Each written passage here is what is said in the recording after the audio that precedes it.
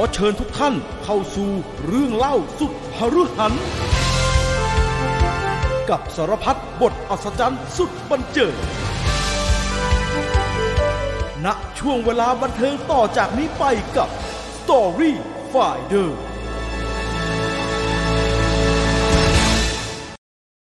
สวัสดีครับพี่ต่อสวัสดีครับสวัสดีครับสวัสดีครับต้อนรับเข้าสู่ Story Finder นะครับในเนื้อหาปกตินะครับยังอยู่กับ The Godfather ตอนที่15แล้วนะครับใครที่ฟังสดๆอยู่อยากจะพูดคุยอยากจะทักทายถามไถ่อะไรก็สามารถทักกันเข้ามาได้นะครับ จะจบแล้วนะฮะใกล้จะจบเต็มที่แล้วนะครับใกล้มากแล้วใช่ครับนะฮะแล้วก็มีเนื้อหาอื่นๆรอให้ทุกคนได้ฟังกันอีกมากมายนะครับทั้งเนื้อหาที่เป็น Special Story Finder Special แล้วก็เนื้อหาที่เป็นเนื้อหาปกตินะครับผมลืมแจ้งให้กับทุกคนทราบอย่างเป็นทางการนั้นแจ้งในคลิปนี้อย่างเป็นทางการแล้วกันว่าสำหรับ Membership ทุกท่านนะครับรวมถึงคนที่อยากจะเป็นกำลังตัดสินใจอยากจะเป็น Membership แต่ว่าลังเลเพราะว่ามันปิดจอฟังไม่ได้คำว่าปิดจอฟังไม่ได้ก็คือปกติ YouTube Premium เนี่ยมันต้องปิดจอแล้วก็เปิดเสียงฟังได้หลายคนใช้งานเราในลักษณะนั้นนะเพราะว่าคอนเทนต์เรายาวแล้วมันก็มีปัญหามากครับว่าคอนเทนต์ Membership ถึงเราจะเป็นพรีเมียมมันก็ปิดจอไม่ได้อยู่ดีซึ่งมันเป็นปัญหาของทาง YouTube ที่ไม่รู้เขาไม่ยอมแก้แล้วมันทำไมฮะแล้วมันจะไปเก็บตังค์เพิ่มหรือยังไงก็ไม่รู้ผมเริ่มไม่ไว้ใจมันแต่ซึ่งก็มีหลายๆท่านนะฮะแนะนำมาว่าให้แนะนำให้สอนคนดูว่าต้องเปิดตรงนี้ไปเปิดในเบราว์เซอร์ในมือถือแล้วก็ทำแบบนั้นก็ได้ฮะแต่ว่าผมไปหาโซลูชันใหม่มาที่จะสะดวกแล้วก็เป็นมิตรกับทุกคนมากกว่านั้นใช้งานง่ายกว่านั้นนะฮะจากนี้เป็นต้นไปนะครับทั้ง Story Finder Special แล้วก็ตัวรายการ Story Finder เฉยๆเนี่ยจะถูกนำไปลงในพอดแคสต์ด้วยนะครับพอดแคสต์มันไม่เห็นภาพอยู่แล้วมีแต่เสียงอยู่แล้วไปฟังในนั้นก็ได้นะครับจะเป็นพอดแคสต์ของ Viewfinder นะครับชื่อว่า Viewfinder Podcastโดยหลักแล้วเข้าไปมันจะฟังอะไรก็ได้ที่เราลงไว้ในนั้นแต่ว่าสำหรับสมาชิกฟังดีๆนะฮะเฉพาะสมาชิกนะครับเลเวล2เท่านั้นนะครับหลังจากตัวรายการจบผมอัปโหลดลงไปตัวรายการจะถูก private เอาไว้แต่จะส่งลิงก์ให้ทุกคนผ่านทาง community ของ YouTube นะครับแล้วเฉพาะ membership เท่านั้นที่จะเห็นลิงก์นี้คลิกเข้าไปก็จะฟังพอดแคสต์ในตอน The Godfather ก่อนที่มันจะ public 1 สัปดาห์ได้คลิกเข้าไปก็จะได้ฟังคลิกแต่ละลิงก์เข้าไปก็จะได้ฟังเนื้อหาที่เป็นสเปเชียลตอนนี้ทำไว้2ตอนนะสเปเชียลคือตอนแชร์แม่ชะม้อยกับอะไรสักตอนนะผมก็จำไม่ได้ หรือว่าทำ Godfather ไว้สักอย่างนี่แหละแต่สัปดาห์ที่แล้วทดลองทำเป็นตอนแชร์แม่ชะม้อยนะฮะก็จะส่งลิงก์ให้ในคอมมูนิตี้ดังนั้นใครที่เป็น Membership อยู่ก็รอดูลิงก์ในคอมมูนิตี้กันแล้วกันนะครับก็จะสามารถเข้าไปดูได้รบกวนนิดเดียวว่าไม่เอาลิงก์ไปแชร์นะครับเพราะมันง่ายมากครับผมเป็นเมมเบอร์ผมเอาลิงก์ส่งให้พี่ต่อฟังได้ทันทีครับพี่ต่อฟังได้ทันทีถ้ารู้ว่ามีคบกันด้วยความไว้ใจกันไว้ใจกันซึ่งผมเชื่อว่าพวกเรากันเองไว้ใจกันได้อยู่แล้วไว้ใจกันได้เพราะถ้าไว้ใจไม่ได้ต่างๆนานารู้ออกข้างนอกนานแล้ว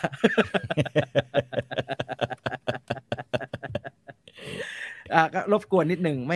ม่แชร์ชิปไม่แชร์ลิงก์ต่อนะครับไม่แชร์ลิงก์ต่อก็เข้าไปฟังกันถ้าพบว่ามีการแชร์ลิงก์ต่อเนี่ย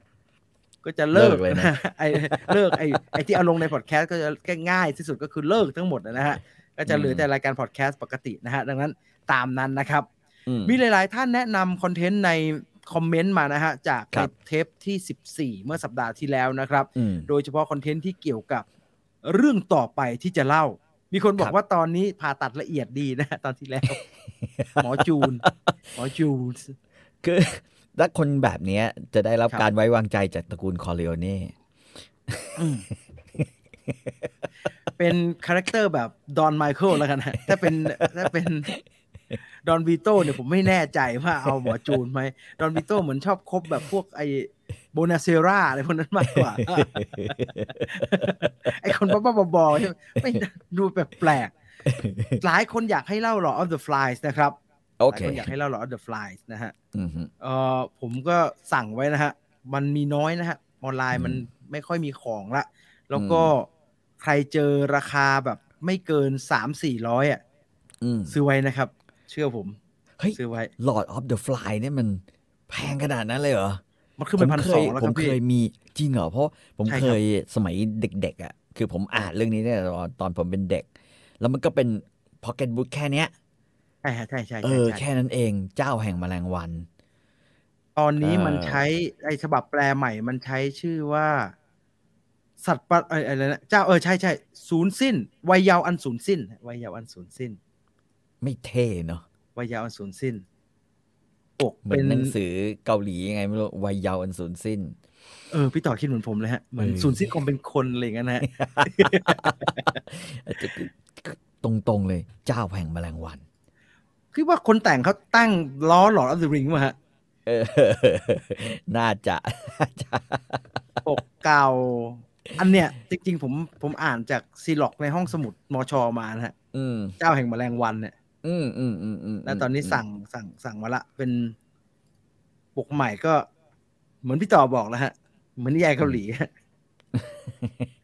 กึ่งมุราคามินิด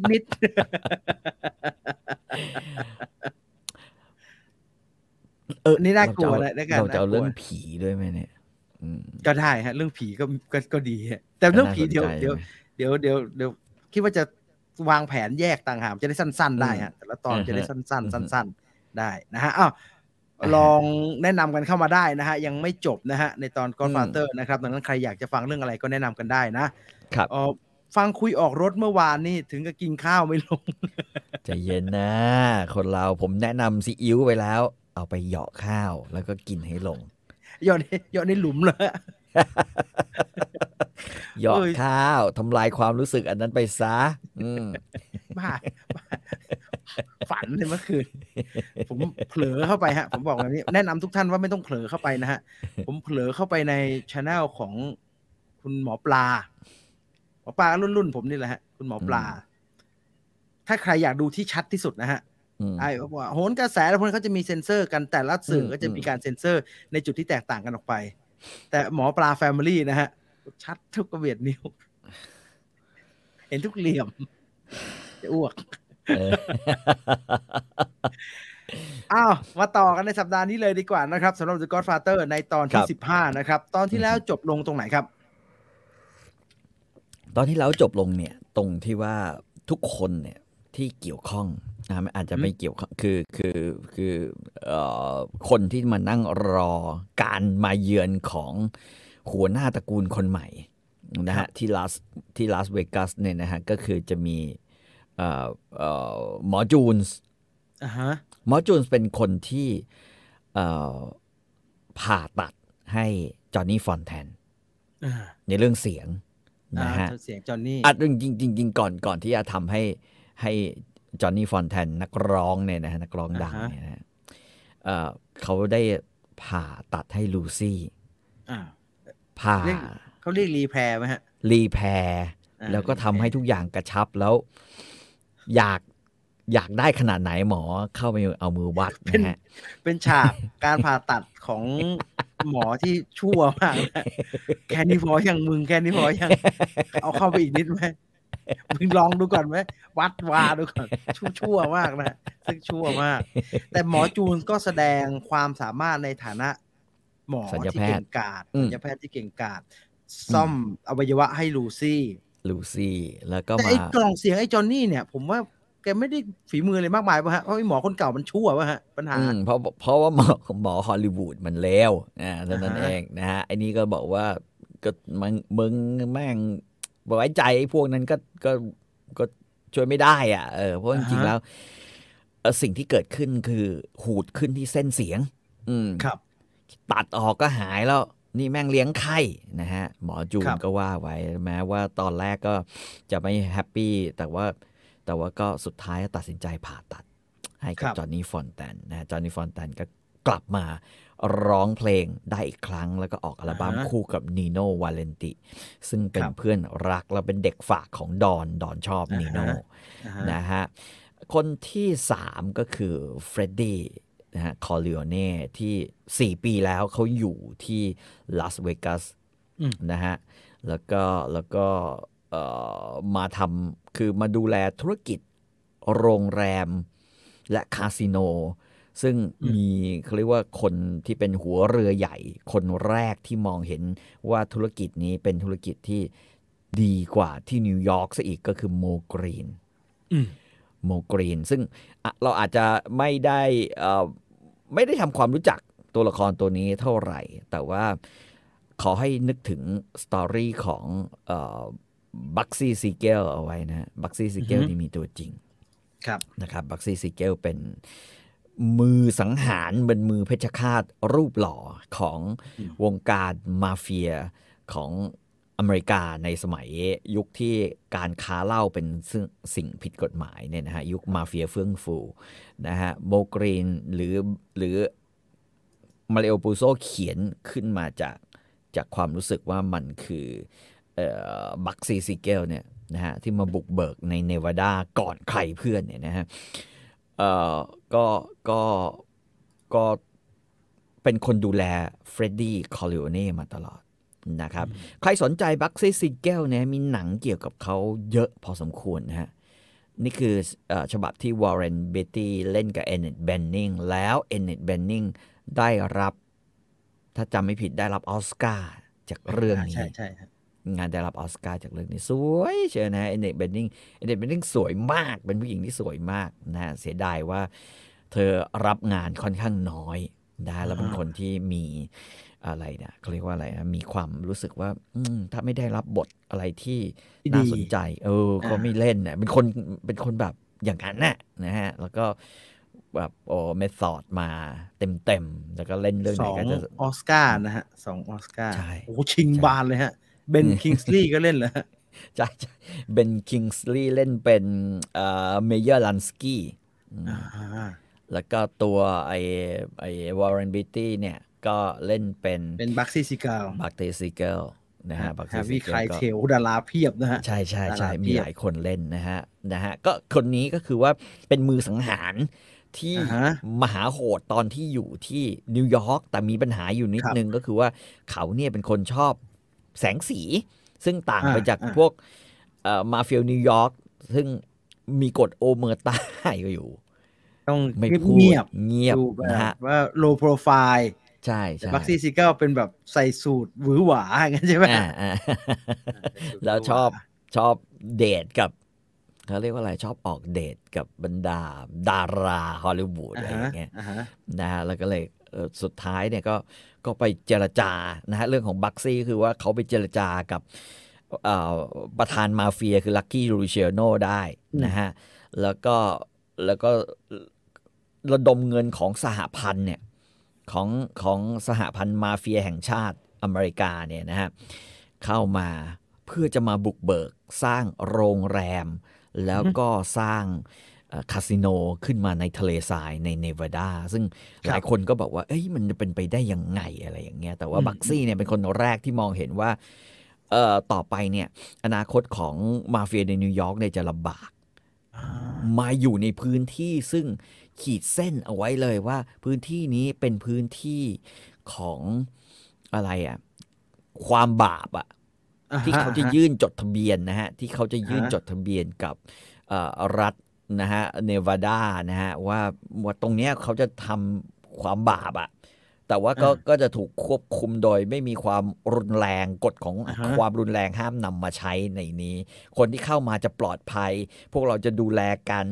ทุกคนจะปลอดภัยเล่นคาสิโนไม่มีการโกงโรงแรมดีชั้นเลิศทุกคนจะมาอยู่กันที่นี่แบบนี้นะฮะปรากฏว่าตอนหลังเนี่ยก็เกิดปัญหาขึ้น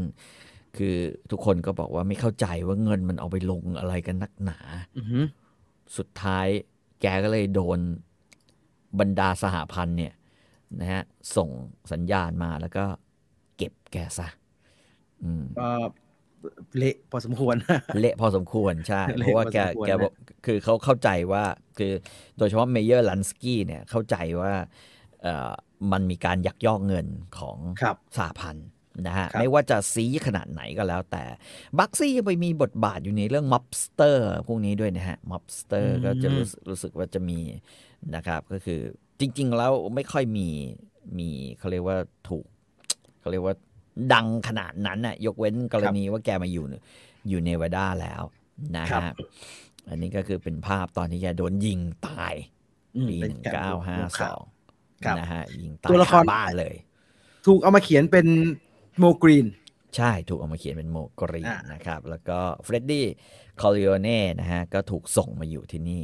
เป็นเวลา4 ปีแล้วนับตั้งแต่เฟรดดี้คอริโอเน่ตั้งแต่พ่อโดนยิงตายครับไม่ใช่พ่อโดนยิงตายพ่อโดนยิงเฉยๆหน้าบริษัทนะฮะพี่ชายโดนยิงตายน้องชายต้องระหกระเหินไปอยู่ซิซิลีนะก็มีแค่เฟรดดี้เนี่ยที่ยังอยู่รอดแล้วก็มาอยู่ภายใต้การดูแลของโมกรีนนะฮะในเนวาดานะครับซึ่งคืนนี้ทั้ง3คนรวมถึงลูซี่ด้วยลูซี่แมนซินีนะฮะซึ่งดอนคอริโอเน่บอกว่าเขาเป็นคนในครอบครัวเหมือนกันแม้ว่าลูกชายของเราเนี่ยจะแบบว่าแอบกินนะฮะแต่ก็เข้าใจได้นะว่าเนี่ยต้องดูแลก็เลยต้องดูแลเป็นหนึ่งในครอบครัวหน้าตาเฉยเลยนะฮะนั่นคือสิ่งที่เกิดขึ้นนะฮะนี่คือเฟรดดี้คอริโอเน่ทุกคนไมเคิลเนี่ยนะฮะก่อนหน้านั้นก็จะมาพร้อมทอมเฮเจนแล้วก็อีกคนหนึ่งซึ่งคนนี้เนี่ยหลายคนงงมากเขาบอกว่าไอ้เฟรโดหรือเฟรดดี้ก็คุยกับในหมู่เพื่อนฝูงเนี่ยในหมู่จอห์นนี่ฟอนแทนในหมอจูนส์เนี่ยนะครับว่าทำไมไมเคิลถึงรอตอนนี้ถึงจะมาตอนนี้จริงๆมาก่อนหน้านี้ได้ตั้งนานแล้วปรากฏว่าไมเคิลบอกว่าคือทอมเฮเจนบอกว่าไมเคิลจะออกมาเนี่ยไมค์จะรอเอาเนลลี่ว่างก่อนทุกคนก็บอกว่าอัลเบิร์ตเนลลี่นี่มันเป็นใครวะก็บอกว่าก็ไม่มีใครรู้ว่าอัลเบิร์ตเนลลี่เป็นใครรู้แต่ว่าเมื่อไมเคิลคอริโอเน่มาถึงโรงแรมเปิดประตูเนี่ยทอมเฮเจนเป็นคนเปิดประตูไมเคิลเดินเข้ามาอัลเนลลี่เนี่ยก็เดินเข้ามาปุ๊บแล้วก็นั่งเอาเก้าอี้มานั่งตรงประตูทันทีการมาเนี่ยมาเรโบโซบรรยายว่าการมาของอัลเนี่ยนะฮะคือคนถ้าใน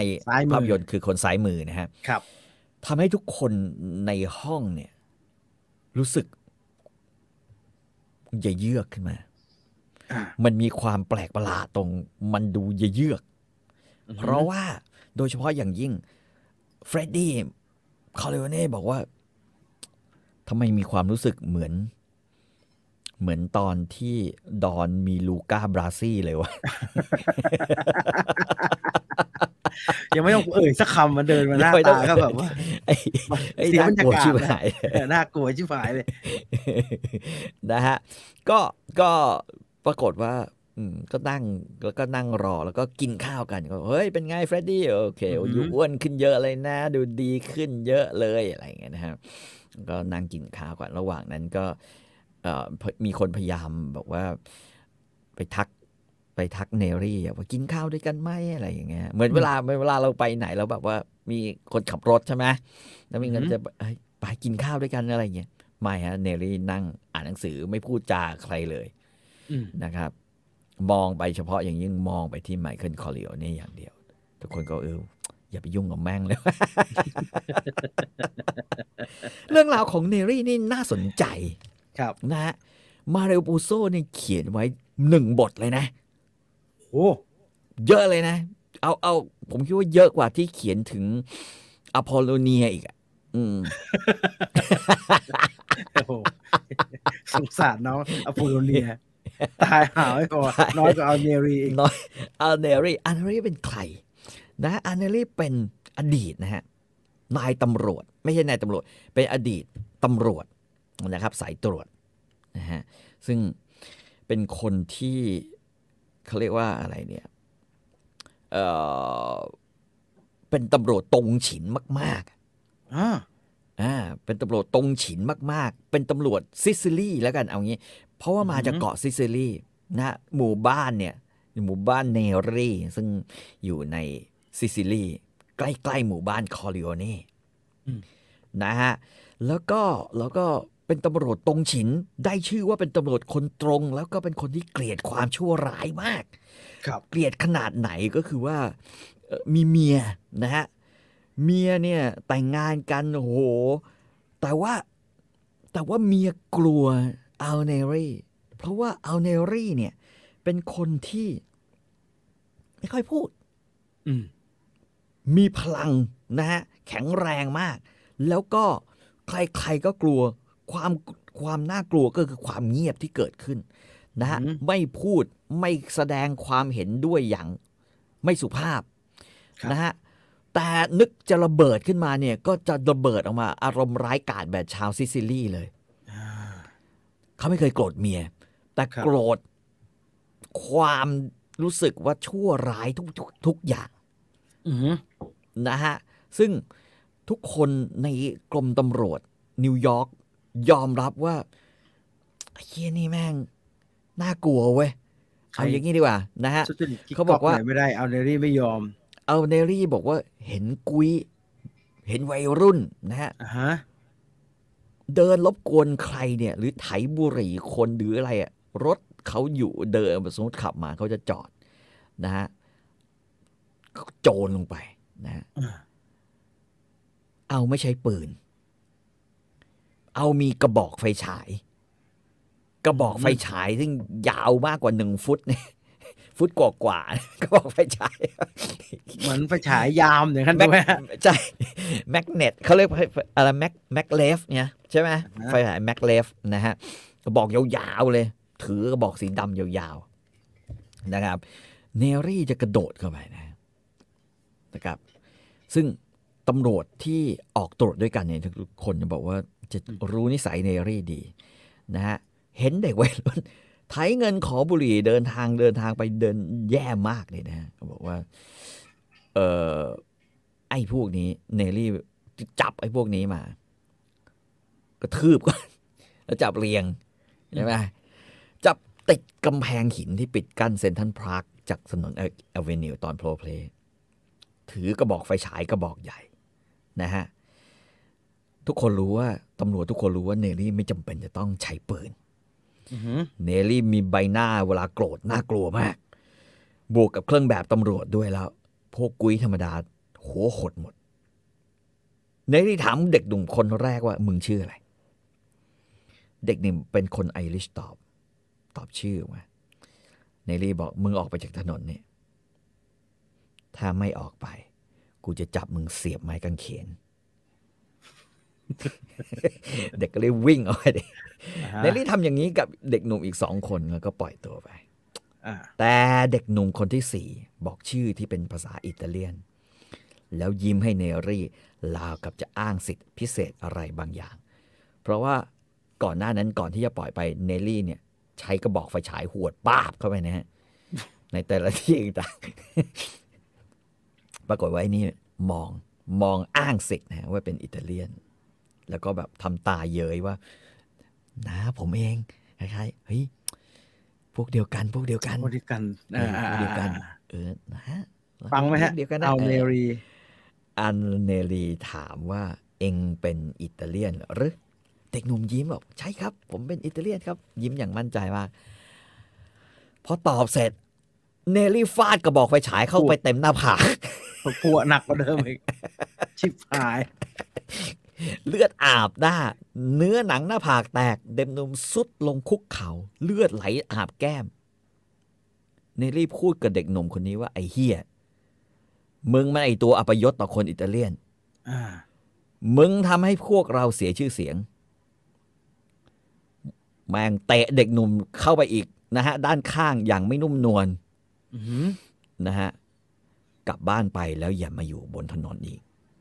อย่าให้กูเห็นมึงใส่เสื้อแจ็คเก็ตแบบนี้ด้วยแล้วมึงเลิกเอาไอ้เจลเนี่ยทาหัวแบบนั้น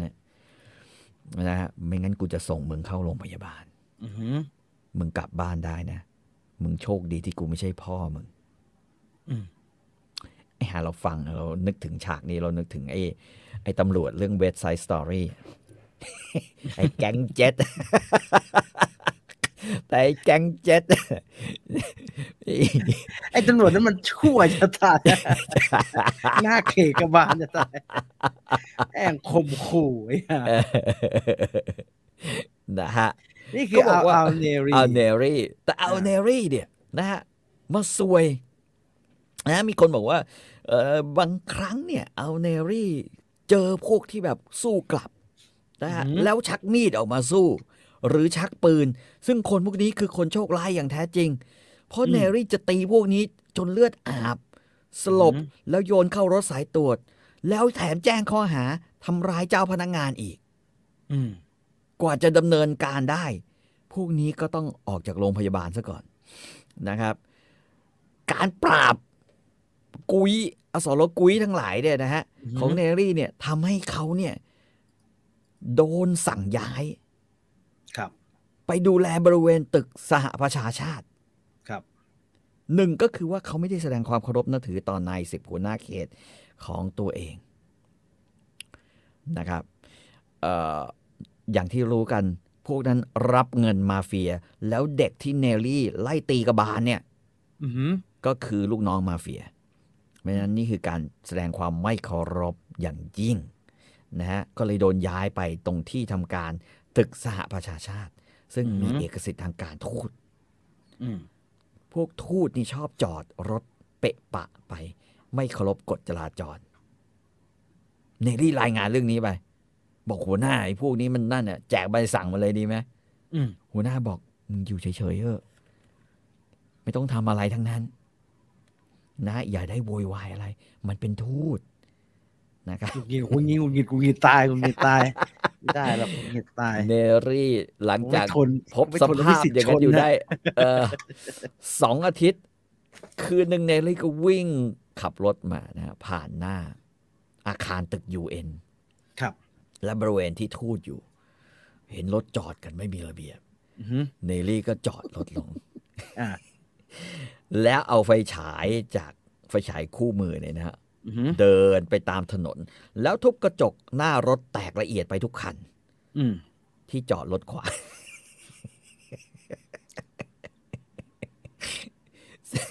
ซึ่งไม่ใช่ของง่ายที่เจ้าหน้าที่ทำทางการทูตระดับสูงจะซ่อมกระจกหน้ารถใหม่ให้เรียบร้อยในเวลาไม่กี่วันคำร้องเรียนก็เลยหลั่งไหลเข้าไปนะฮะที่โรงพักแล้วมันก็ทำให้เนรี่เนี่ยนะครับถูกย้ายไปฮาเลมเอาไปอยู่ที่มันย่านฮาเลมซึ่งเด็กคนเอาไปดองดำย้ายไปดองโอ้ยไปย่านฮาเลมนี้แย่มากเลยนะมันย่านที่แบบว่าคนดำอยู่นะครับแต่เรื่องยังไม่พอนะฮะเนรี่เนี่ยเป็นคนที่ถ้าเห็นความชั่วร้ายแม้กระทั่งในครอบครัวตัวเองเนรี่ก็เอานะฮะคือเขาบอกว่าพอวันหยุดเสาร์อาทิตย์นะครับในวันอาทิตย์บำบัดจิตมันก็ดีนะได้มีน้ำอดน้ำทนหน่อยมันไม่มีน้ำอดน้ำทนเลยมันเหนื่อยนะคุณกอล์ฟคิวเบนะฮะก็ถามว่าเริ่มนานยังฮะไม่นานตอนนี้กำลังเล่าเรื่องอัลเบิร์ตเนรี่อยู่อัลเนรี่ก็นะฮะวันอาทิตย์เนี่ยก็จะเป็นคือพวกนี้ไปโบสถ์แล้วก็จะกินข้าวกับครอบครัวใช่ไหมปกติเป็นวันอาทิตย์ก็บอกไปกินไปเยี่ยมคือไปโบสถ์เสร็จก็ไปหาพี่สาวที่เป็นม่ายในเมืองบรูคลินนะครับในฐานะชาวซิซิเลียนที่ดีก็ต้องดูแลครอบครัวโดยเฉพาะผู้หญิงนะครับพี่สาวคนนี้เนี่ยเป็นคนเลี้ยงเนรี่มาตอนนี้ก็แก่มากแล้วอายุมากกว่าเนรี่20 ปีก็มีลูกชายคนหนึ่งนะฮะก็โตแล้วนะจะ20ละเหมือนกันไอ้ลูกชายของพี่สาวเนี่ยชื่อโทมัสนะครับเนรี่เคยบอกมันเว้ยว่านะฮะถ้ามึงทำให้พี่สาวกูร้องไห้อีกเพราะว่าไปทำตัวเกกมาเลเกเรเนี่ยกูจะเอามึงให้นอนหยอดข้าวต้มพี่สาวก็กลุ้มใจมากไม่กลุ้มใจเรื่องลูกนะแต่กลุ้มใจว่าลูกโดนเอาในที่กระทืบก็บอกว่าไอ้คำเตือนของน้าชายเนี่ยทำไมมันดูเหมือนแม่งเป็นคำขู่อะไรสักอย่างหนึ่งวะลูกชาย กูเนี่ยเป็นคนที่มันร้ายกาจอะแต่ว่ามันก็ไม่ควรจะโดนทรีตจากน้าชายด้วยท่าทีแบบนี้หรือเปล่าวะนะฮะ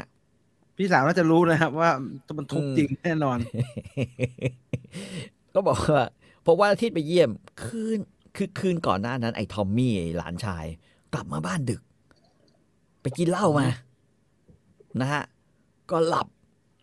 อุตุจนตะวันโด่งไอ้พวกนี้ไอ้เนลลี่ก็มากินข้าวนะครับแม่บอกเฮ้ยลงมากินข้าวเลยลูกตะโกนปาหมอนดังป้งติดกับไอ้นี่ชนกับประตูแล้วบอกข้าไม่สนข้าจะนอนอย่ายุ่งอะไรวะแม่ก็ใจเย็นนี่ก็บอกนานะเนลลี่จะขยับจะเอาไอ้ซ่อมมาไปแทงนะฮะเราบอกใจเย็นไม่มีอะไรนะครับแล้วมีรอยยิ้มแบบขออภัยจากพี่สาวด้วยสามคนก็กินข้าวกันนะเนลลี่ถามว่าพี่หลานผมมันทำอะไรพี่เดือดร้อนหรือเปล่ามันก็ไม่มีอะไรเดือดร้อนเลยไม่มีอะไรเดือดร้อนหลานอันเนลีเหมือนเด็กเฮงซวยปัจจุบันเยอะแยะใช่ไอ้พวกก็กินเสร็จพื้นที่ครอบครัวไม่ใช่พื้นที่ปลอดภัยเดี๋ยวมันต้องโดนเอาเนรีไอ้เด็กพวกนี้ก็บอกปรากฏว่ากินข้าวเสร็จคุยกันเรียบร้อยกินกาแฟกินอะไรเสร็จปุ๊บนะฮะ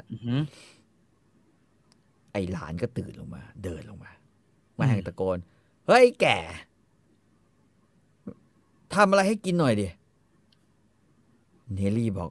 ไอ้เหี้ยนี่ไม่ใช่คำขอร้องให้แม่ทำอะไรให้กินนี่หว่านี่มันเด็กที่ถูกตามใจจนเหลิงนี่หว่าพี่ครับพี่ไม่ได้สอนหลานเลยเหรอครับเอาถามแม่ก็เลยต้องตะโกนกลับตื่นเข้ามาหาสิเว้ยตื่นเช้ามาเนี่ยเป็นไหมข้าไม่ทำอะไรให้เองกินหรอกนะต้องบูกลับแม่บูกลับให้ดูเดี๋ยวแม่บูกลับให้ดูเพื่อฟังเอาเนรีจะเย็นลงบ้างว่าพี่ก็ปรามไม่ใช่ไปตามใจซีซัวมันจะได้ไม่ลงมือทุบทอมมี่ซึ่งกำลังงงเงียงุดหงิดอยู่ก็เลยทำข้อผิดพลาดเกิดขึ้นแม่บอกโอ้ยอีสัตว์แล้วยำชิบหายเลยเดี๋ยวขอตังค์หน่อยเอาไปกินข้างนอกก็ได้วะนั่นคือสิ่งที่ทำให้ทอมมี่รู้สึกเสียใจมากที่สุดในชีวิตฝังเส้นสุดท้ายขาดปึ้งหน้าเอาของเขากระโจนใส่เหมือนแมวกระโดดขย้ำหนูไม่ได้เคืองที่ทอมมี่พูดจาหมิ่นน้ำหน้าแม่มันในวันนี้แต่เห็นได้ชัดว่าไอเด็กคนนี้พูดกับแม่ตัวเองบ่อยๆในลักษณะนี้มันพูดสักคุ้นปากคุ้นปากมากมันพูดคุ้นปากมากพูดจาหยาบคายแบบนี้เอาบอกว่าวันอาทิตย์เป็นวันที่ควรระมัดระวังปากระมัดระวังคำเพราะไปโบสถ์มามึงเนี่ยไม่ไปโบสถ์ก็เหี้ยแล้วกูเนี่ยเป็นคนที่คลั่งแบบว่าศรัทธามากศาสนานี่เอาเนรีหรือหมอปลาเหมือนหมอปลามันไม่ได้ถ้ากูไม่อยู่ตรงนี้เนี่ยมึงคงพูดอย่างนี้กับแม่มึงหนักขึ้นต่อหน้าต่อตาหญิงที่ตกใจ2 คนเอาเนลลี่ทุบตีหลานชายอย่างไม่ปราณีปราศัยแรกสวยอีกเด็กหนุ่มก็สู้ต่อกลับแล้วป้องกันตัวเพราะจริงๆอายุห่างกันไม่มากสู้กลับแล้วป้องกันตัวแต่สุดท้ายเอาทุบตีตบนะฮะจนยอมแพ้แล้วร้องขอความกรุณาแต่เอาก็ตบเอาจนปากฉีกนะฮะบวมเจอกบเลือดต่อยเข้าที่ท้องจับลงคว่ำหน้านอนลงกับพื้นโขกหน้าลงกับพื้นอีกเมียก็พยายามมาดึงก็บอกให้เมียกับพี่สาวแบบหยุด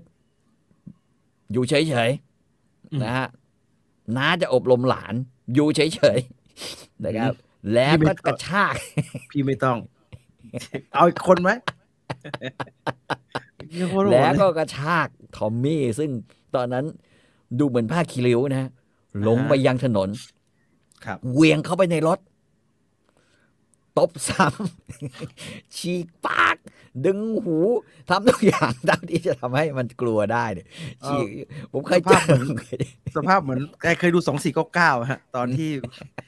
ลูกน้องหมูเชียนแกเอาผู้หญิงไปไว้ในห้องนะแล้วทำไม่ดีแล้วหมูเชียนมาไหนมึงดูซิสั่งมึงออกจากบ้านกูไปเลยนะโอ้ยโคตรดุเลยดูนะครับดูนะฮะอย่างเงี้ยดูนะฮะสุดท้ายสภาพของไอ้ทอมมี่นี่เละมากเละแบบเละเพราะว่ามีฉีกหูฉีกจมูกดึงจิกคือเท่าที่จะทำได้ให้รู้สึกกลัวเพราะว่าสุดท้ายเนี่ยมันบอกว่าถ้าพี่สาวกูบอกว่ามึงพูดอย่างนี้อีกนะที่มึงโดนตอนนี้เนี่ยมันจะเหมือนรอยจูบจากอีหนูเท่านั้นเลยเว้ยกระดูกพอๆถ้าเคยดูหนังไอ้ซิคาริโอนะเหมือนไอ้เบเนซิโอเดลโตโรนะอย่างนั้นนะดุชิบหายเลยแล้วก็ยังบอกด้วยมึงพยายามพูดจาให้รู้เรื่องตบซ้ำอีกนะฮะแล้วบอกว่ามึงอย่าอู้อี้มากพวกนี้เวลาที่ร้อยเวลาสั่งสอนให้ทำงี้ฮะบอกนะนี่คือบอกถ้ามึงทำแบบนี้อีกนะอันนี้จะกลายเป็นเรื่องที่เบาที่สุดที่มึงเจอมาเลยไอ้เหี้ย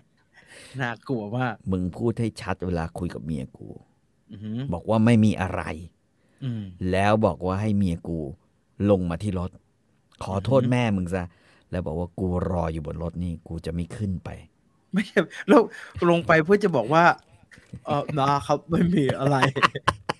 แม่ผมขอรถเยี่ยเละหูเหอฉีกหมดเนี่ยนะครับมันจะไม่มีอะไรได้ยังไงครับไอ้สัตว์นี่เละมันโจ๊กขนาดนี้ก็บอกปรากฏว่าหลังจากนั้นเนี่ยเขากลับไปถึงบ้านนะฮะเอาก็ไปทำงานออกเวรรอบดึกก่อนจะพบว่าเมียเขาเนี่ยหนีไปเก็บเสื้อผ้าเข้ากระเป๋าแล้วกลับไปหาพ่อแม่เขาตกใจมากเลยเกิดอะไรขึ้นวะเขาไม่เคยโหดเมียเขาใจดีกับเมียริต้าเสมอเขาปฏิบัติดีอะพ่อตาบอกลูกสาวข้ากลัวที่จะอยู่กับเองว่า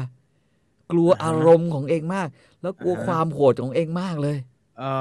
ผมเข้าใจได้บางคนเขาจะรู้สึกว่าไม่รู้ว่าเรื่องนี้จะเกิดขึ้นกับตัวเองวันไหนถ้าอยู่ใกล้ๆกับคนที่เลือดเดือดขนาดนี้โอ้โหฉันน่ากลัว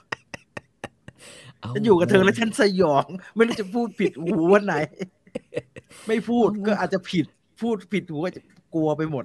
ไม่สบายใจบอกพ่อตาบอกว่าเขาไม่เคยทุบเมียไม่เคยขู่เข็นไม่เคยรู้สึกอย่างอื่นนอกจากรักหล่อนครับแต่ไม่เป็นไรเขาจะกลับไปก่อนแล้วเขาจะกลับมาอีก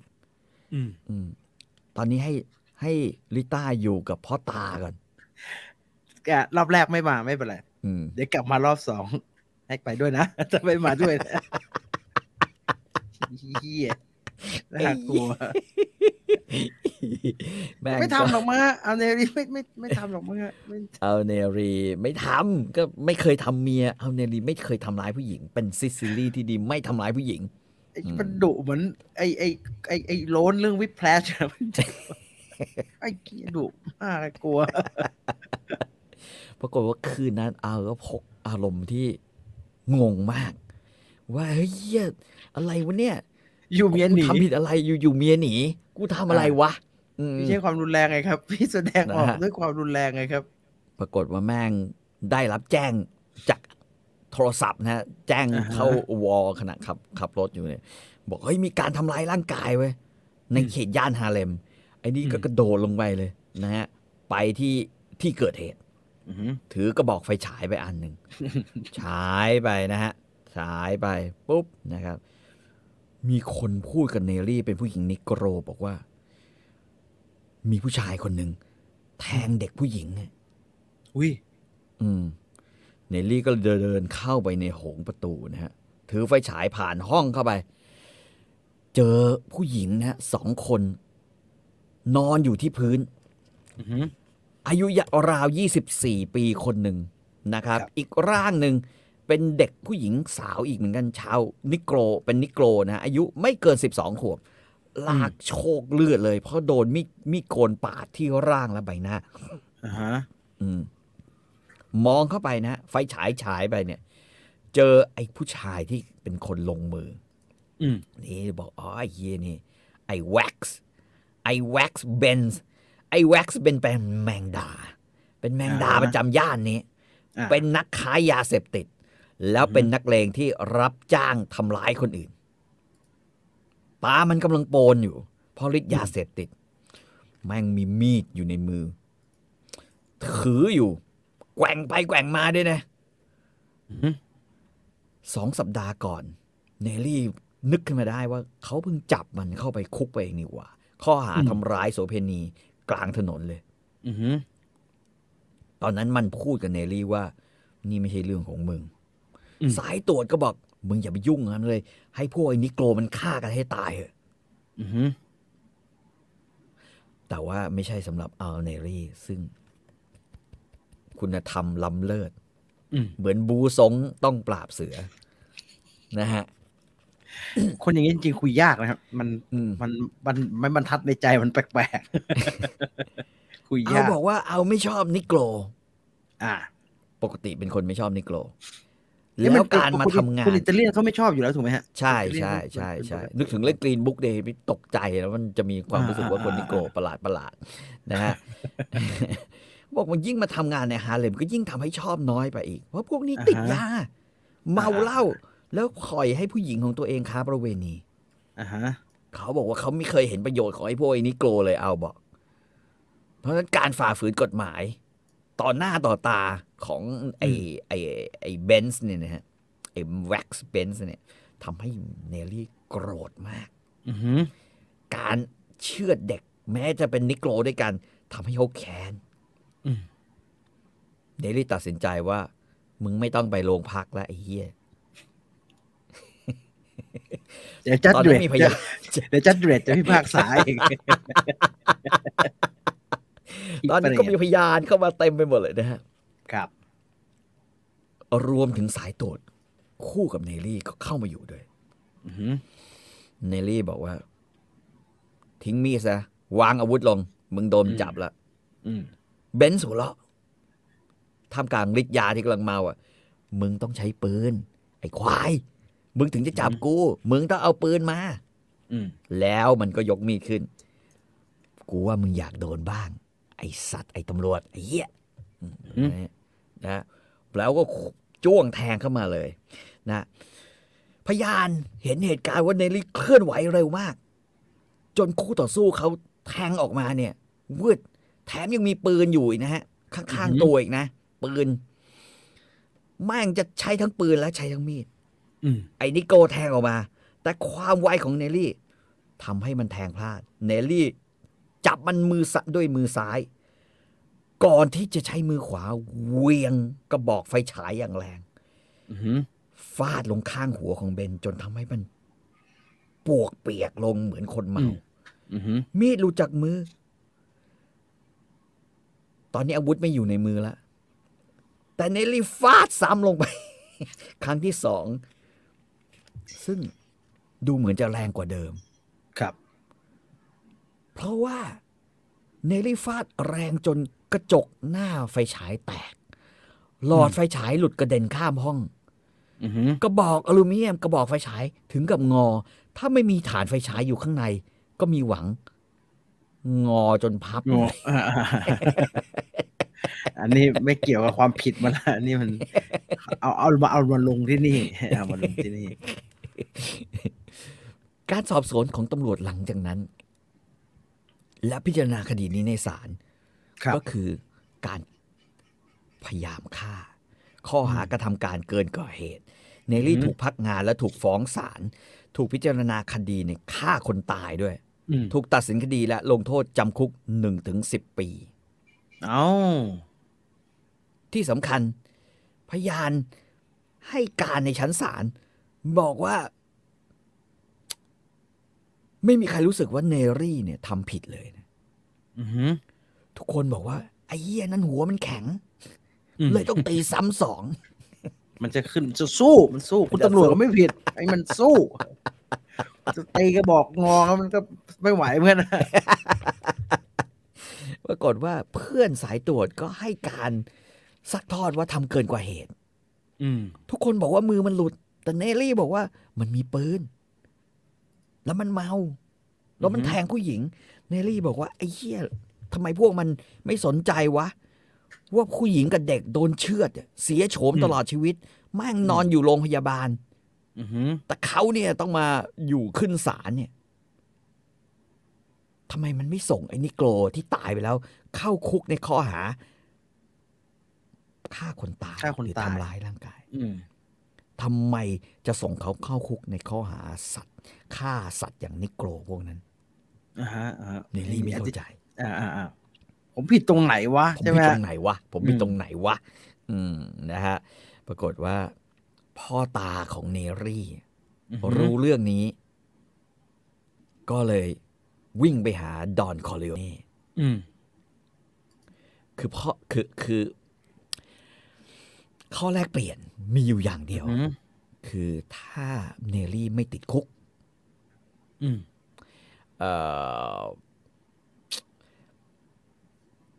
เขาจะต้องเลิกกับลูกสาวของพ่อตาห้ามมายุ่งเกี่ยวกันอีกต้องอย่าขาดจากกันนะครับปกติพ่อตาของอัลเนรี่เป็นชาวประมงเป็นร้านขายปลาแล้วมักจะส่งปลาที่ดีที่สุดให้กับคอร์เลโอเน่เสมอนะดอนจะได้กินปลาเนื้อดีจากร้านนี้เพราะฉะนั้นพอดอนรับทราบเรื่องนี้ดอนก็ให้ทอมเฮเจนแล้วก็ให้เคลเมนซ่าไปตรวจสอบนะครับแล้วก็ทุกคนก็คุยกันเนี่ยเคลเมนซ่าดูประวัติเรียกร้องแล้วก็คุยกันบอกว่าเฮ้ยเราอาจจะได้ลูก้าบราซีคนใหม่ไว้บอกว่าครอบครัวคอร์เลโอเน่มักจะสนใจคนประเภทนี้เสมอแล้วก็ที่สำคัญคือเนลลี่ในใจสลายจากการปฏิบัติหน้าที่ตำรวจพิทักษ์สันติราษฎร์เนลลี่บอกว่าเขาไม่สามารถพิทักษ์ใครได้แล้วในโลกที่บิดเบี้ยวแบบนี้นะสุดท้ายเนี่ยเนลลี่ได้รับการพิจารณาแจ้งว่าผู้พิพากษาจะพิจารณาคดีใหม่เพราะได้รับหลักฐานหลายชิ้นจากเจ้าหน้าที่ตำรวจชั้นสูงครับเขาก็เลยถูกปล่อยแล้วก็รอลงอาญานะฮะสุดท้ายเนลลี่ได้รับการติดต่อให้มาขอบคุณคนที่ช่วยเหลือเขานะฮะบอกว่าคนที่มาเจออัลเนรี่ไม่ใช่วิโต้คอร์เลโอเน่แต่เป็นไมเคิลคอร์เลโอเน่ไมเคิลบอกว่าเฮ้ยเนลลี่บอกขอบคุณมากครับที่ช่วยผมครับแล้วก็แปลกใจมากว่าทำไมไมเคิลเนี่ยอบอุ่นไมเคิลบอกเฮ้ยผมไม่ยอมให้ใครเนี่ยนะมาทำอย่างนั้นกับชาวซิซิเลียนเว้ยจริงๆพวกมันควรจะให้เหรียญทองเองว่ะแต่พวกนักการเมืองระยำพวกนั้นเนี่ยมันไม่สนใจอะไรนะนอกจากพวกกลุ่มอิทธิพลเอาเองเข้าใจส่วนหนึ่งนะอันนี้จำไว้เลยนะสำหรับคนที่จะซื้อใจคนเนี่ยนะไม้บอกว่าเอาข้าจะไม่มีวันช่วยเหลือเรื่องไหนกับเองเด็ดขาดถ้าข้าไม่ได้เช็คทุกอย่างแล้วว่าเองเป็นคนดีเองเป็นคนรักกฎหมายและเองเป็นคนรักความยุติธรรมเองเป็นคนซื่อสัตย์เองเป็นคนที่โดนกระทำจากสังคมนี้อย่างไม่ยุติธรรมครับข้าเช็คแล้วเองห่วงหลานชายข้าได้คุยกับพี่สาวเองด้วยทุกคนพูดเหมือนกันบอกว่าเองเป็นห่วงเธอและลูกเสมอแล้วเองทำทุกอย่างเพื่อให้หลานชายของเองไม่เสียคนครับพ่อตาเองก็บอกเหมือนกันว่าเองเป็นคนที่ดีที่สุดในโลกในสังคมยุคนี้คนดีแบบเองหายาก เอาบอกว่าปกติเอาเป็นคนไม่ค่อยพูดแต่ตัวเองอยู่กับไมเคิลพูดคล่องไมเคิลอายุแก่กว่าเพียง5 ปีเองนะฮะแต่เนรี่เนี่ยต้องพูดกับไมเคิลราวกับว่าเขาอายุมากกว่าขนาดเป็นพ่อได้ครับไมเคิลถามว่าตอนนี้เนี่ยกรมตำรวจปลดเองออกไม่มีประโยชน์นะที่จะเป็นคนดีแล้วแห้งเหี่ยวอดโซข้าช่วยให้หางานให้เองได้ข้ามีกิจการที่ลาสเวกัส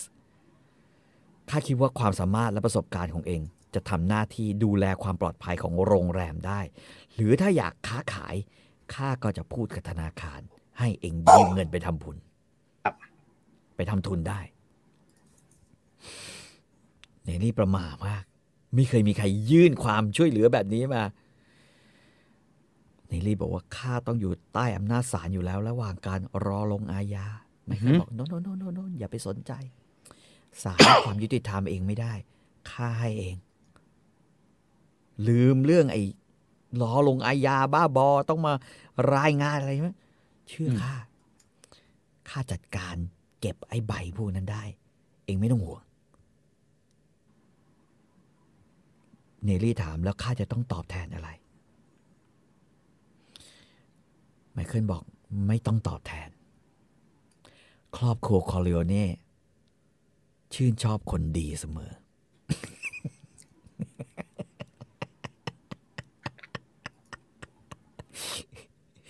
นึกถึงประสิทธิ์เยียวกก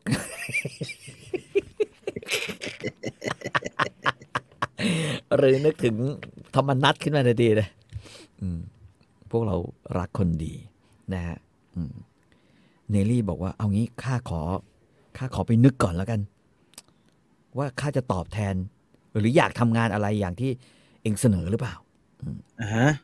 นะครับแล้วไมเคิลเนี่ยก็ทำอย่างนี้ด้วยนะผมนึกถึงเพราะผมเคยเจอประสบการณ์แบบนี้จริงๆดูนาฬิกาข้อมือแล้วบอกพอดูนาฬิกาข้อมือไมเคิลบอกไอ้เอาบอกโอเคครับผมไปแล้วคือเพราะถ้าผู้ใหญ่มาแล้วบอกยกนาฬิกาข้อมือเนี่ยขึ้นมาดูเนี่ยแสดงว่าหมดเวลาคุยแล้วเอาก็บอกว่าเฮ้ยโอเคผมไปแล้วครับขอบคุณมากครับไมเคิลผมจะติดต่อกลับมานะฮะไมเคิลบอกเฮ้ยไปไหนนี่อาหารเที่ยงมาพ่อข้าต้องการเจอกับข้าเมียข้าพ่อข้าต้องการเจอกับเองเมียข้าก็อยากเจอกับเองคนดีแบบเองไปทานอาหารด้วยกันกินกับครอบครัวป่ะเราจะเดินไปบ้านพ่อแม่เตรียมพริกทอดกับไข่กับไส้กรอกไว้แล้วแบบซิซิเลียนนะโอ้เนลลี่บอกว่าบ่ายวันนั้นเป็นช่วงเวลาที่เอาชอบใจมากที่สุดนับตั้งแต่เป็นเด็กก่อนที่พ่อเขาจะตายไปตั้งแต่อายุ14ดอนคอริโอเน่หัวเราะเอิกอาร์กและอารมณ์ดีเมื่อรู้ว่าเนลลี่ก็มาจากหมู่บ้านใกล้ๆกับหมู่บ้านของเขาเองเนี่ยอาหารอร่อยนะฮะแม่ของไมเคิลขยันขยอให้เขากินไวน์ก็สีสวยเนลลี่คิดอย่างเดียวว่าตอนนี้เขาได้พบกับคนที่เป็นพวกเดียวกันจริงๆเขารู้สึกว่าเขาไม่ใช่แค่แขกแต่เขารู้สึกว่าเขาเป็นครอบครัวเดียวกันเขาสามารถอยู่ได้อย่างถาวรและอยู่อย่างมีความสุขในโลกแบบนี้ได้ไมเคิลพูดกันระหว่างเดินไปส่งเอาขึ้นรถนะฮะดอนเนี่ยนะฮะไปพร้อมกับไมเคิลแล้วก็จูงมือนะฮะเอาเนลลี่ไปอยู่หน้าบ้านแล้วเรียกรถแท็กซี่คนจะผูกใจคนมันต้องทำถึงขนาดนี้นะ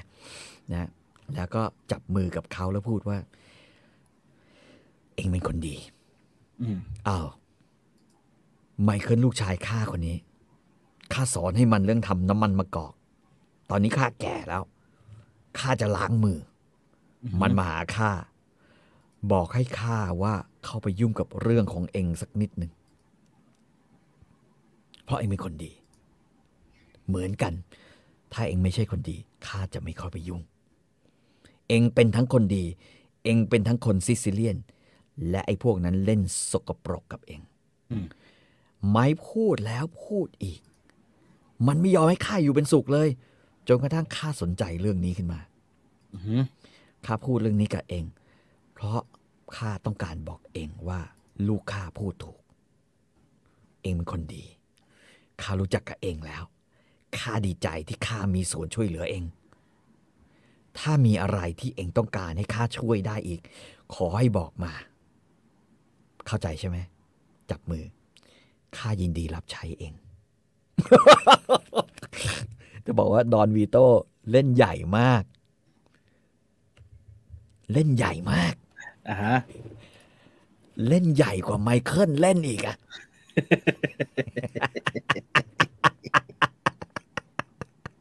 ไม่ได้ทำนานแล้วคิดถึงไม่ได้ทำนานไม่ได้ทำทีทำเยอะๆหน่อยได้ประทับใจ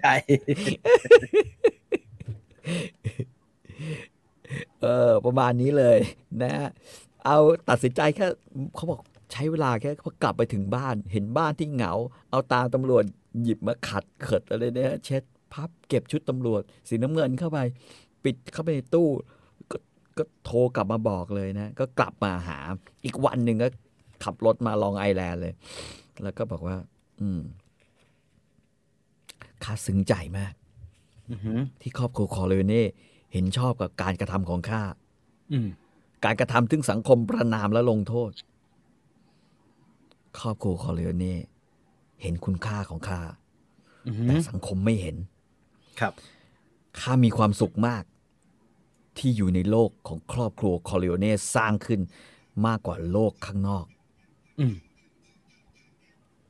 แล้วก็บอกว่าข้าไม่ต้องการไปทำงานที่ลาสเวกัสแต่ข้าต้องการทำงานให้ครอบครัวคอร์เลโอเน่ในนิวยอร์กนะฮะ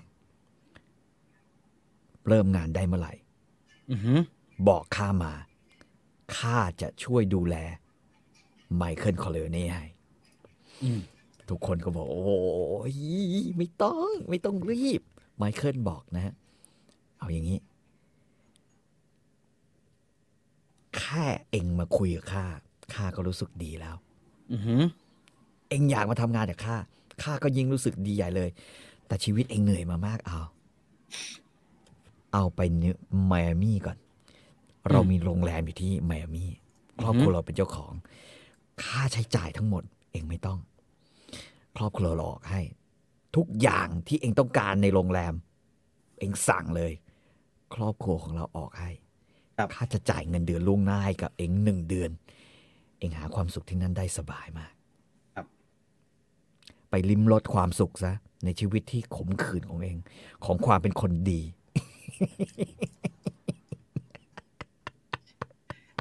ยี่จังอะยี่จังอะพนักงานโรงแรมฮะเข้าไปถึงปุ๊บทุกคนพอเข้าไปเช็คอินบอกชื่ออัลเบิร์ตเนรี่พนักงานในโรงแรมบอกอ๋อเพื่อนของคุณไมเคิลคอร์เลโอเน่ทุกคนพูดเหมือนกันหมดเอาบอกว่าเอาไม่เคยลิ้มรสอะไรแบบนี้มาก่อนเลยนั่งอยู่มีคนมารินไวน์ทันทีโดยไม่ต้องส่งเอาจัดอาหารชุดที่ดีที่สุดมาแล้วก็นะฮะขึ้นไปพักบนห้องสวีทราคาแพงสุดนะครับคนดำเนินกิจการไนท์คลับก็จัดสาวสวยๆมาให้นะครับก็โอ้โหกลายเป็นแบบว่าเอาก็กลายเป็นบุคคลซึ่งทุกคนบอกว่าเอาฝึกงานสักแป๊บหนึ่งฝึกงานสักแป๊บก็คือส่งไปอยู่กับเคลเมนซ่าฝึกงานเคลเมนซ่าก็ฝึกงานเอาพูดง่ายๆก็การฆ่าคนนั่นแหละนะฮะถนัดอยู่แล้วนะ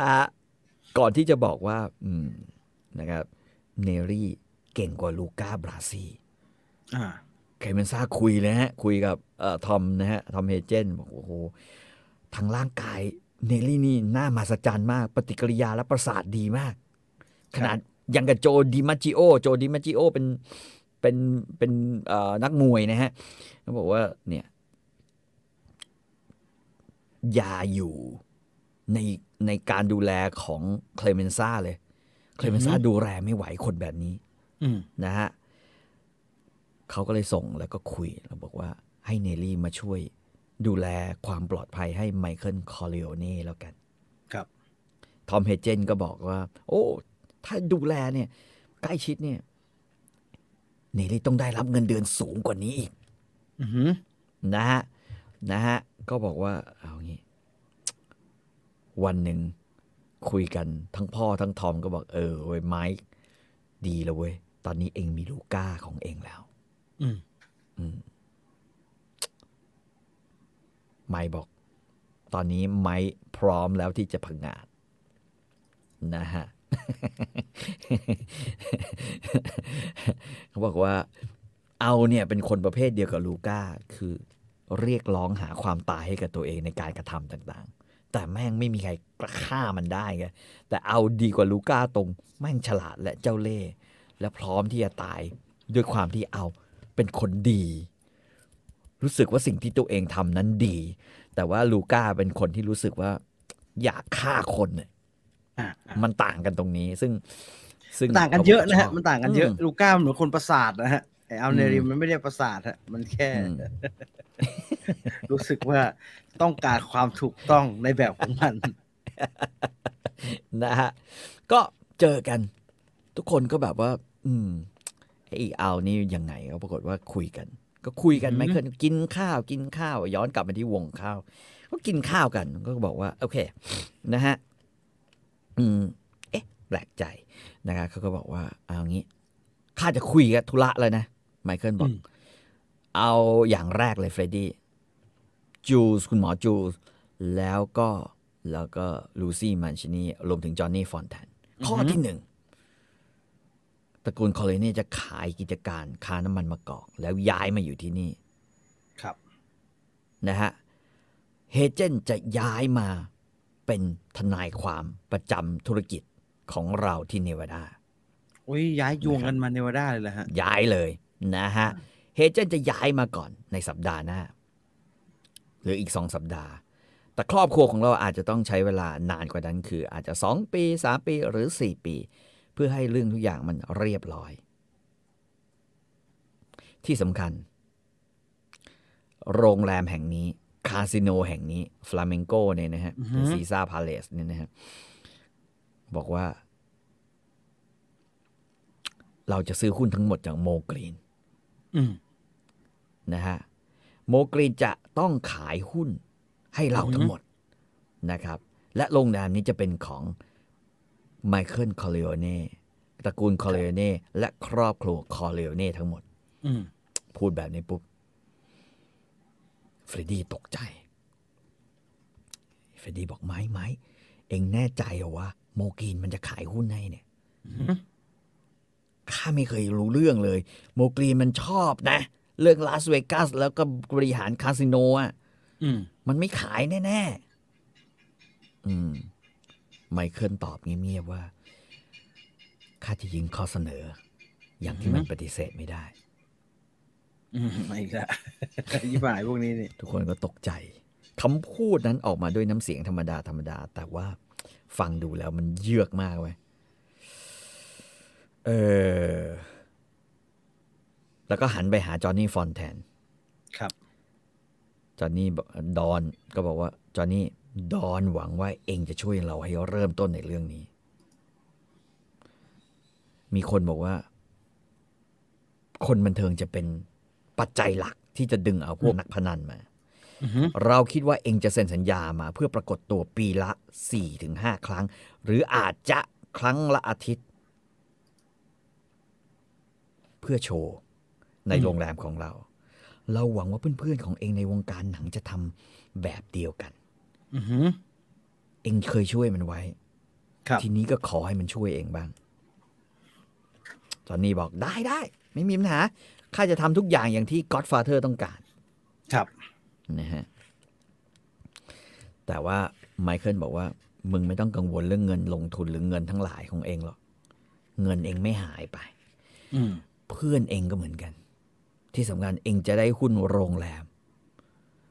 แล้วถ้าเองคิดว่าใครมีความสำคัญพอ ก็จะได้หุ้นด้วย อือหือ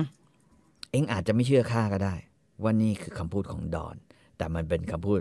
ที่ดอนฝากมาจริงๆครับจอห์นนี่รีบพูดเลยนะบอกแต่ข้าเชื่อเองเองมันเก่งอยู่แล้วนะฮะแต่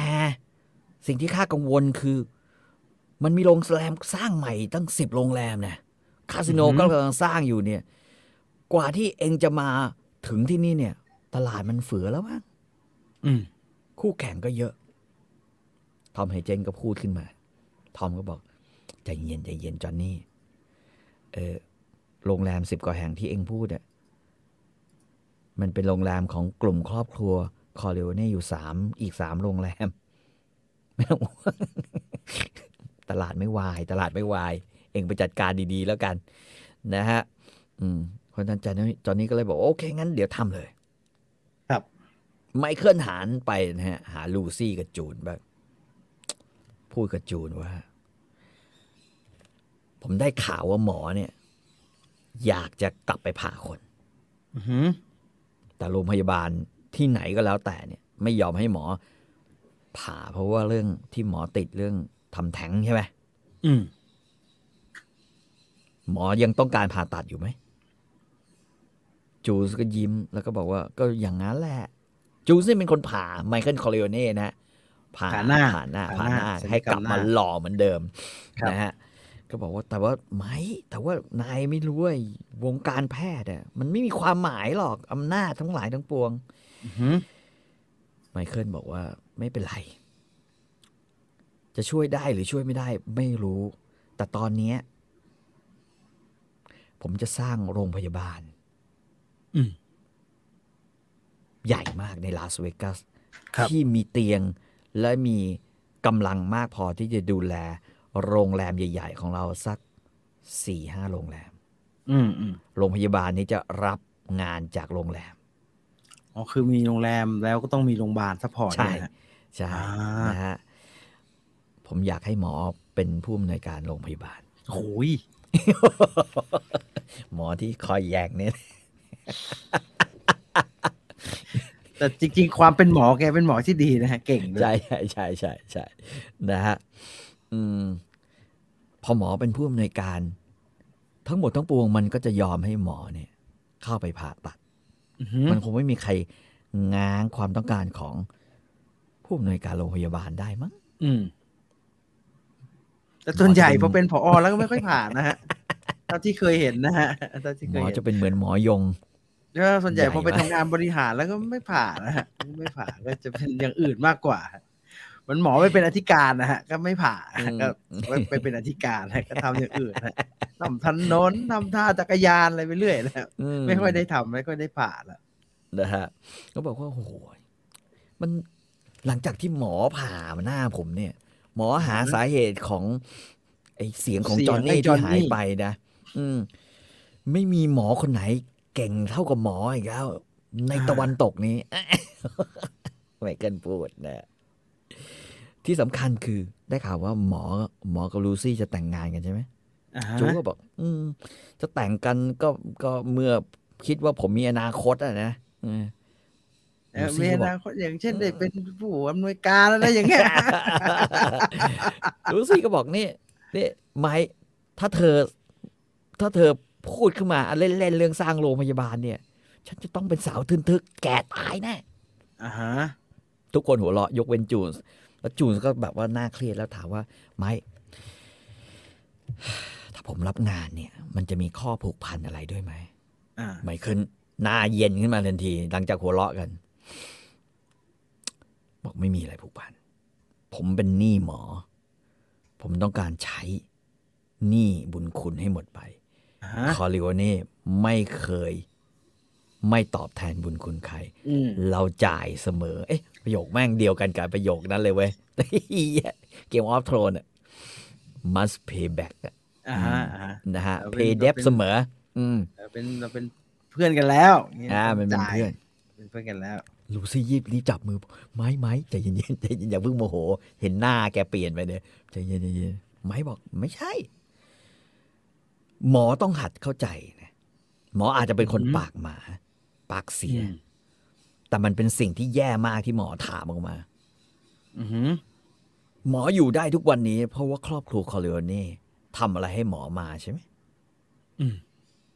แล้วเราเคยเรียกร้องอะไรจากหมอ เคยเรียกร้องที่จะทำอะไรจะให้ในสิ่งที่หมอเกลียดวะแต่ถ้าผมจะขอร้องหมอให้ทำมันจะเป็นอะไรไปมีไอ้บ้าคนไหนบ้างที่ช่วยหมอตอนหมอเดือดร้อนพอได้ข่าวว่าหมอเนี่ยอยากจะกลับมาผ่าตัดอีกผมก็คิดตั้งนานว่าจะทำยังไงให้ช่วยหมอจะได้หมอจะได้ผ่ามันอย่างที่อยากจะทำผมถึงกับหาตำแหน่งผู้อำนวยการโรงพยาบาลเนี่ยให้หมอจะได้เข้าห้องผ่าตัดได้ถ้าหมอคิดว่ามันจะมีข้อผูกพันอะไรหมอคิดอย่างนี้แล้วกันหมอจะทำให้เพื่อนดีๆสักคนอะไรได้นั่นน่ะคือข้อผูกพันแต่ถ้าหมอไม่อยากทำหมอก็ปฏิเสธแล้วกันแต่ยังไงตำแหน่งนี้ผมให้หมออยู่แล้วจูเนี่ยโดนด่าหน้าแดงเนี่ยบอกโอ้ยไม่ผมไม่ได้หมายถึงอย่างนั้นผมเป็นทั้งหนี้บุญคุณแล้วเป็นหนี้บุญคุณพ่อคุณลืมที่พูดไปนะฮะไมเคิลก็พยักหน้าแล้วบอกดีแล้วหมอจนกว่าโรงพยาบาลจะสร้างเสร็จและเปิดบริการนะหมอก็ดำรงตำแหน่งเป็นผู้อำนวยการทางการแพทย์ของโรงแรม4 โรงไปก่อนนะหาคนเอาเองด้วยหมอจัดการบริหารเรื่องอันนี้แล้วก็เงินเดือนหมอก็ไปขึ้นเอาเองเลยหมอเขียนเช็คเอาเองเลยนะแล้วก็ที่สำคัญลูซี่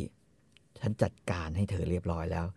เธอเนี่ยจะต้องประสานงานร้านต่างๆที่อาร์เคดเธอดูแลเรื่องผู้หญิงให้ดีผู้หญิงที่จะต้องทำคาสิโนทั้งหมดเนี่ยแล้วเธอจะได้หุ้นเหล่านี้เพื่อเป็นการรับประกันว่าถ้าจูสมันไม่แต่งงานกับเธอจะได้เป็นสาวทึนทึกที่รวยยังไงก็เซฟอันนี้ก็อีกเหมือนกันดอนบอกมาดอนเห็นเธอเป็นคนในครอบครัวทุกคนก็โอ้คนเดียวที่โมโหคนเดียวที่โมโหคือเฟรดดี้ทำไมครับจะไปโกรธทำไมครับเฟรดดี้ไม่มีปากไม่มีเสียงอะไรอยู่แล้วข้าไม่ได้ตำแหน่งอะไรเลยเหรอไปรักษาหนองกันไปข้าไม่ได้ตำแหน่งอะไรเลยเหรอไมค์บอกว่าขอโทษพี่ข้าเป็นเพียงคนรับใช้ของพ่อพ่อต้องการให้พี่ทำอะไรพ่อจะบอกพี่เอง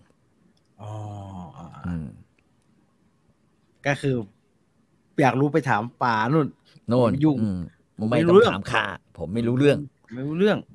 พี่ยงใส่พี่ไปถามพ่อเองดิเฟรดดี้น้อยใจมากถามว่าเพราะคาสิโนมันขาดทุนเหรอแต่ข้าไม่ได้เป็นคนคุมเรื่องนั้นนะเว้ยมันเป็นเรื่องของโมกรีน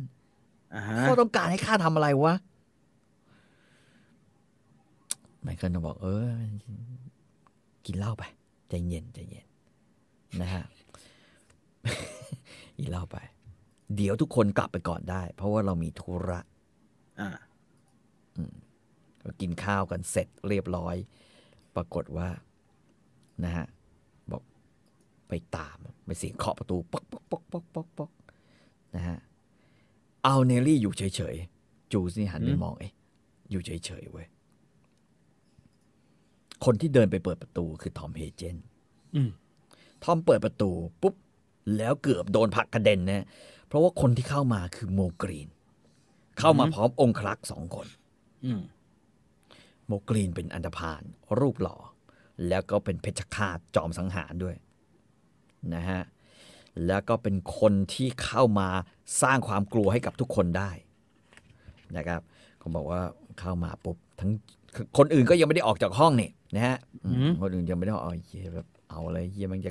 มาฆ่ากันตรงนี้บอกว่าต่อหน้าต่อตานะฮะโมบอกว่าข้าทนไม่ไหวแล้วข้าต้องการพูดกับเองไมเคิลข้ามีงานเยอะข้าไม่อยากรอให้เองกินข้าวเสร็จแล้วถึงจะเรียกข้าสำคัญมากกว่านั้นมึงต้องพูดกับข้าตอนนี้เองต้องพูดกับข้าตอนนี้นะครับ ไมเคิลมองบอกทอมรินเครื่องดื่มให้โมกรีนสักหน่อยขณะที่อัลเนลลี่มองโมกรีนอย่างเดียว ก็เรียกเตรียมจะเข้าสิง เอาไม่สนใจองครักษ์ของโมกรีนที่ยืนพิงประตูอยู่เลยแต่ทุกคนก็รู้ว่าความรุนแรงจะไม่เกิดขึ้นในลาสเวกัสเพราะว่ามันถูกห้ามอย่างเด็ดขาดโดยกฎต่างๆห้ามอย่างเด็ดขาดนะฮะเพื่อสร้างให้ที่นี่เป็นสวรรค์ของนักพนันโมกรีนก็บอกทุกคนว่านี่เอาชิปมาไปแจกให้พวกนี้ไปเล่นไปลงไปข้างล่างต้องการคุยกับนายเขาต้องการคุยกันก็คือเอาไปให้หมดเอาแบบเอาชิปไปเล่นไปทุกคนออกไปยกเว้นตอนนี้เหลือไมค์เหลือโมแล้วก็ทอมเฮเจนและเฟรดดี้นะพอกินเครื่องดื่มเสร็จนะครับโมกรีนพูดด้วยความโกรธแทบจะควบคุมไม่อยู่โมกรีนบอกไมค์มึงต้องอธิบายกูได้ยินว่าครอบครัวคอริโอเน่กำลังจะบีบกูออกไปนี่มันเรื่องอะไรวะมึงต้องจำใส่กระบาลไว้กูนี่แหละจะบีบมึงออกไม่ใช่มึงบีบกูออกไม่เคยว่านะตระกูลเข้ามาช่วยเหลือต้องการความช่วยเหลือเราเห็นว่าเองต้องการความช่วยเหลือเพราะคาสิโนเองขาดทุนซึ่งมันแปลว่าจะต้องมีอะไรผิดพลาดในการดำเนินงานของเองเราคิดว่าเราดำเนินการได้ดีกว่าไม่ทำให้เกิดความขาดทุนขึ้นโมกรีนก็หัวเราะ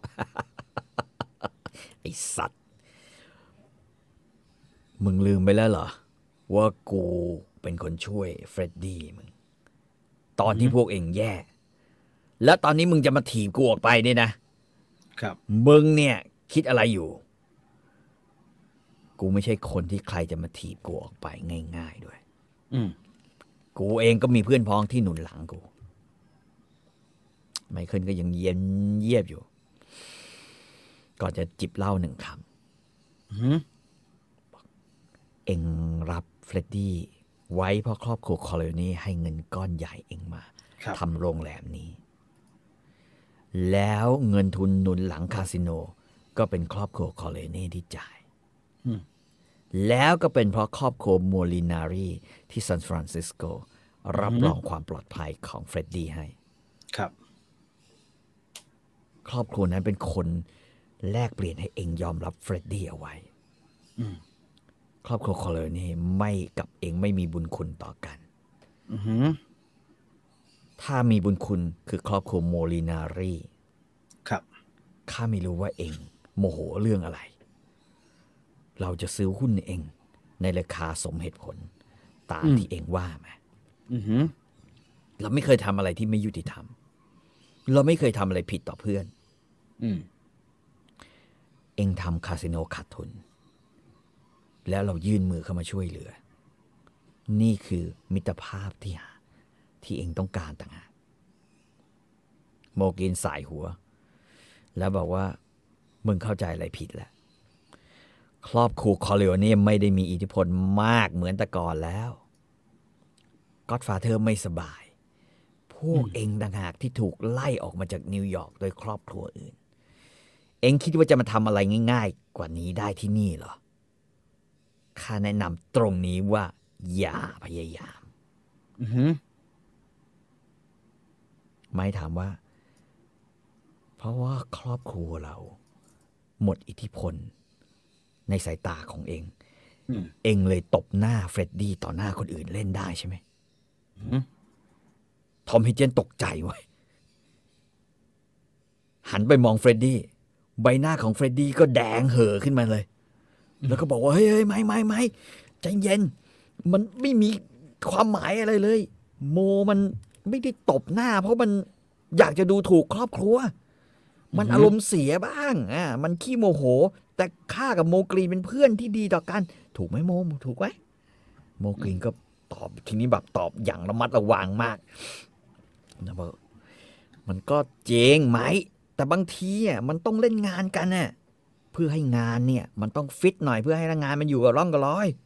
ครับข้าโมโหเฟรดดี้เพราะมันเที่ยวเอาคนเสิร์ฟสาวๆทุกคนแล้วทำให้พวกนี้ทำงานหล่อแหละเราเถียงกันนิดหน่อยข้าดัดนิสัยของมันใบหน้าของไมเคิลนี่เฉยเมยมากแล้วบอกว่าแล้วเฟรดดี้พฤติกรรมมันดีขึ้นไหมเอ็งนิสัยดีขึ้นกว่าเดิมไหมพี่ชายคะเฟรดดี้จ้องน้องชายแบบโมโหบึ้งตึงเขาไม่ตอบโมกรีนบอก นิสัยดีขึ้นเหรอมันไม่ดีขึ้นเลยไอ้เหี้ยนั่นเอาอีตัวไปนอนด้วยขาเรา2 คนเนี่ยเล่นแบบแซนด์วิชเลยประกบ 2-1แล้วที่สำคัญเฟรดดี้เอ็งเก่งมากเรื่องบนเตียงเอ็งทำให้ไอ้พวกนั้นมันติดใจจริงๆนะแล้วมันรับงานกับใครมันก็บอกว่าไม่เคยมีความสุขเท่ากับรับกับเอ็งเลยหลังจากที่เอ็งฉะมันแล้วไมเคิลงงเลยไมเคิลแปลกใจมากกับเรื่องนี้ทอมก็แปลกใจบอกโอเคกูรู้ละทำไมดอนไม่ชอบลูกชายคนนี้ดอนเป็นคนเคร่งมากเรื่องเซ็กส์ดอนเห็นว่าการกระทำของลูกชายที่เอาผู้หญิงไปนอนด้วยข่าวละ2 คนเนี่ยเป็นสิ่งที่ชั่วช้าเร็วสามมากและการที่ยอมให้คนอย่างโมกรีนหยามน้ำหน้าเอาด้วยการตบหน้าทำให้ศักดิ์ศรีของครอบครัวคอลเลนีลดลงไมเคิลฟังแล้วเนี่ยไม่ฟังต่อไปแล้วไมเคิลลุกจากเก้าอี้แล้วก็บอกว่าข้าจะกลับนิวยอร์กพรุ่งนี้ขอให้เอ็งไปคิดเรื่องราคามาโมกรีนตะโกนเลยไอ้เหี้ยเอ็งคิดว่าเอ็งจะเขี่ยข้าไปได้อย่างนั้นเหรอไอ้ไมเคิลไอ้เด็กบ้วนซืนข้าฆ่าคนมามากกว่าเอ็งเว้ยก่อนที่ข้าจะมาถึงตรงนี้ได้ข้าจะบินไปนิวยอร์กแล้วพูดกับดอนเองข้าจะยื่นข้อเสนอให้กับมันเฟรดดี้พูดอย่างประหม่ามากแล้วก็บอกว่าเฟรดดี้บอกโอ้ยทอมมึงแนะนำมึงบอกไหมใจเย็นๆมึงแนะนำหน่อยไมเคิลหันมาบอกว่าตอนนี้ดอนอยู่ในสภาพกึ่งเกษียณข้าเป็นคนดำเนินงานธุรกิจครอบครัวอยู่ทอมไม่ใช่คอนซิโอรีทอมเป็นทนายความในลาสเวกัสนี่ภายใน2 เดือนสำนักงานทนายความจะเปิดขึ้นเพื่อจัดการงานกฎหมายทุกอย่างของครอบครัวดังนั้นถ้าเองมีอะไรจะพูดกับข้าพูดที่นี่เฟรดดี้เองเป็นพี่ของข้านับถือเองเพราะเองเป็นพี่แต่เองอย่าได้เข้าข้างคนอื่นต่อต้านครอบครัวของเราอีกนี่เป็นครั้งสุดท้ายที่ข้าจะได้ยินอะไรแบบนี้และโมฟังข้าอย่าได้หมิ่นคนที่กำลังจะพยายามช่วยเหลือเองเองควรจะสืบให้รู้ว่าทำไมคาสิโนถึงขาดทุนครอบครัวคอร์เลโอเน่ลงทุนไปมากและเราไม่ได้ผลตอบแทนที่ดีในการลงทุนเองต้องเข้าใจเรื่องนี้ข้ายื่นมือมาช่วยเหลือเพื่อให้การขาดทุนลดลงแต่ว่าถ้าเองอยากจะถมน้ำลายลดมือที่ยืนเข้ามาช่วยมันก็เป็นเรื่องของเองคิดได้ไหมโมกรีนคุณจะคิดได้นะฮะข้าพูดอะไรไม่ได้นะฮะทอมบอกว่าไม้มันไม่เคยขึ้นเสียงแม้แต่ครั้งเดียวไม้ขึ้นจ้องคนทั้ง 2แล้วเดินจากโต๊ะเฮเจนเดินออกไปถึงที่ประตูแล้วก็เปิดมันออกทั้ง 2คนก็ออกจากห้องไปโดยที่ไม่ลาทั้งเฟรดดี้นะฮะทั้งโมกรีนออกไปเช้าวันรุ่งขึ้นไมเคิลคอลเลนได้รับคำตอบจากโมกรีนว่าจะไม่ยอมขายหุ้นอย่างเด็ดขาดไม่ว่าจะให้ราคาเท่าไหร่ไมเคิลก็ยักไหล่แล้วบอกว่าโอเคทั้งนั้นเราก็ไม่มีอะไรพูดกลับนิวยอร์กกันนะครับ ระหว่างนั้นก็ไมเคิลก็บอกว่าต้องการจะไปเยี่ยมนู้นเยี่ยมนี้ไปดูธุรกิจดูทุกอย่างโดยเฉพาะไปเยี่ยมนีโน่วาเลนติซึ่งอยู่โรงพยาบาลเพราะกำลังจะตายเนื่องจากตับแข็งและเส้นโลหิตในสมองกำลังจะแตกนะฮะก็บอกว่าคุยกันจนกระทั่งถึงช่วงเวลาเย็นเที่ยวบินนะฮะที่จะกลับนิวยอร์กก็ไปเฟรดดี้เป็นคนขับรถไปส่งน้องชายนะฮะไมเคิลบอกไม่ต้องอยู่เป็นเพื่อนกลับไปได้เลยนะฮะพอเครื่องบินกำลังจะออกปรากฏว่าทอมเฮเจนก็มา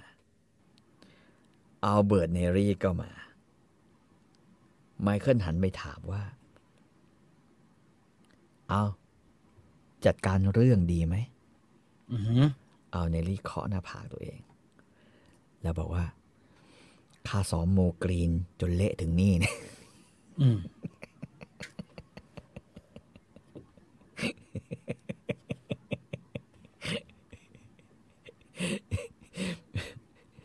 นะฮะโมกรีนก็เละโดยอัลเนรี่อย่างที่ว่านะครับก่อนที่จะกลับไปถึงนิวยอร์กในการประชุมในนิวยอร์กนี่นะฮะปรากฏว่าในห้องสมุดมีดอนวีโต้คาร์เลวาเน่มีทอมเฮเจนมีคาร์โลลิซี่นะฮะผัวของไอ้น้องสาวมันนะแล้วก็มีเคลเมนซ่ากับเทสซิโอซึ่งเป็นคาโปเลจิเม่นะครับการประชุมเนี่ยเป็นการประชุมเพื่อจะบอกแผนการในอนาคตซึ่งดอนเนี่ยไม่เคยประกาศอย่างเป็นทางการแต่ครั้งนี้นี่คือการประชุมอย่างเป็นทางการนะครับแล้วก็บอกว่านะฮะเป็นการประกาศว่าไมเคิลคอร์เลโอเน่จะเป็นหัวหน้าครอบครัวถัดจากนี้ไปนะฮะสถานการณ์ของตระกูลไม่ดีจริงๆในความรู้สึกของเทสซิโอกับเคลเมนซ่าซึ่งเป็นคาโปเลจิเม่ครับสถานการณ์ที่ไม่ดีก็คือว่าตอนนี้หลังจากที่ทำสัญญาสันติภาพแล้วเนี่ยความแข็งแกร่งของครอบครัวคอร์เลโอเน่ตกต่ำมากครอบครัวบาซินีจับมือกับตัตเตเลียนะฮะมีอำนาจมากที่สุดในนิวยอร์กบาซินีอยู่ในฐานะที่คอร์เลโอเน่เคยอยู่นะครับแล้วก็มีการบั่นทอนอำนาจของตระกูลคอร์เลโอเน่อย่างเล่ห์เหลี่ยมมากนะครับโดยเฉพาะการตั้งบุ๊กเมเกอร์หรือบุ๊กกี้ไอ้พวกร้านลัดพนันเถื่อนเนี่ยขึ้นมาในเขตตระกูลของคอร์เลโอเน่ทั้งที่ข้อตกลงคือไม่มีการข้ามเขตกันนะครับทั้งหมดเนี่ยบอกเสมอเลยบอกว่าดอนล้างมือแล้วนะฮะไมเคิลแม้ว่าจะน่ากลัวแต่ก็พิสูจน์ตัวเองมาแล้วว่ายังอ่อนเกินไปไม่มีทางเก่งเท่าดอนได้ในเรื่องเล่ห์เหลี่ยมและอิทธิพลอย่างน้อยก็ใช้เวลาตั้ง10 ปีตอนนี้ทุกคนสรุปว่าในการประชุมทุกคนสรุปว่าครอบครัวคอร์เลโอเน่กำลังเสื่อมลงนะฮะแล้วก็ที่สำคัญนะครับเขาบอกว่าตอนนี้เนี่ยทุกคนที่ประชุมกันบอกเลยว่าเฟรดดี้ไม่ได้เก่งไปกว่าการเป็นคนควบคุมดูแลโรงแรมแล้วเป็นคนบ้าผู้หญิงครับใช้ศัพท์ว่าเป็นพวกชอบอมหัวนมแม่นะพูดง่ายๆก็คือว่าเป็นคนที่ไม่สมกับเป็นชายอันนี้ดอนบอกมาเป็นคนที่ไม่สมกับเป็นผู้ชายนะฮะและคนอื่นๆก็พูดว่าความตายของซันนี่เนี่ยเป็นโชคร้ายซันนี่เป็นคนที่มีแต่คนกลัวและไม่ใช่คนที่ใครจะประมาทได้ความผิดพลาดของซันนี่คือการส่งไมเคิลไปฆ่าตำรวจและไอตุรกีในยุทธศาสตร์ระยะยาวถือเป็นข้อผิดพลาดนะฮะเพราะมันทำให้ดอนเนี่ยลุกขึ้นจากเตียงคนป่วยแล้วก็ทำสัญญาสันติภาพไมเคิลขาดเวลาในการหาประสบการณ์และการฝึกของพ่อเขาราวๆ2 ปีเพราะฉะนั้น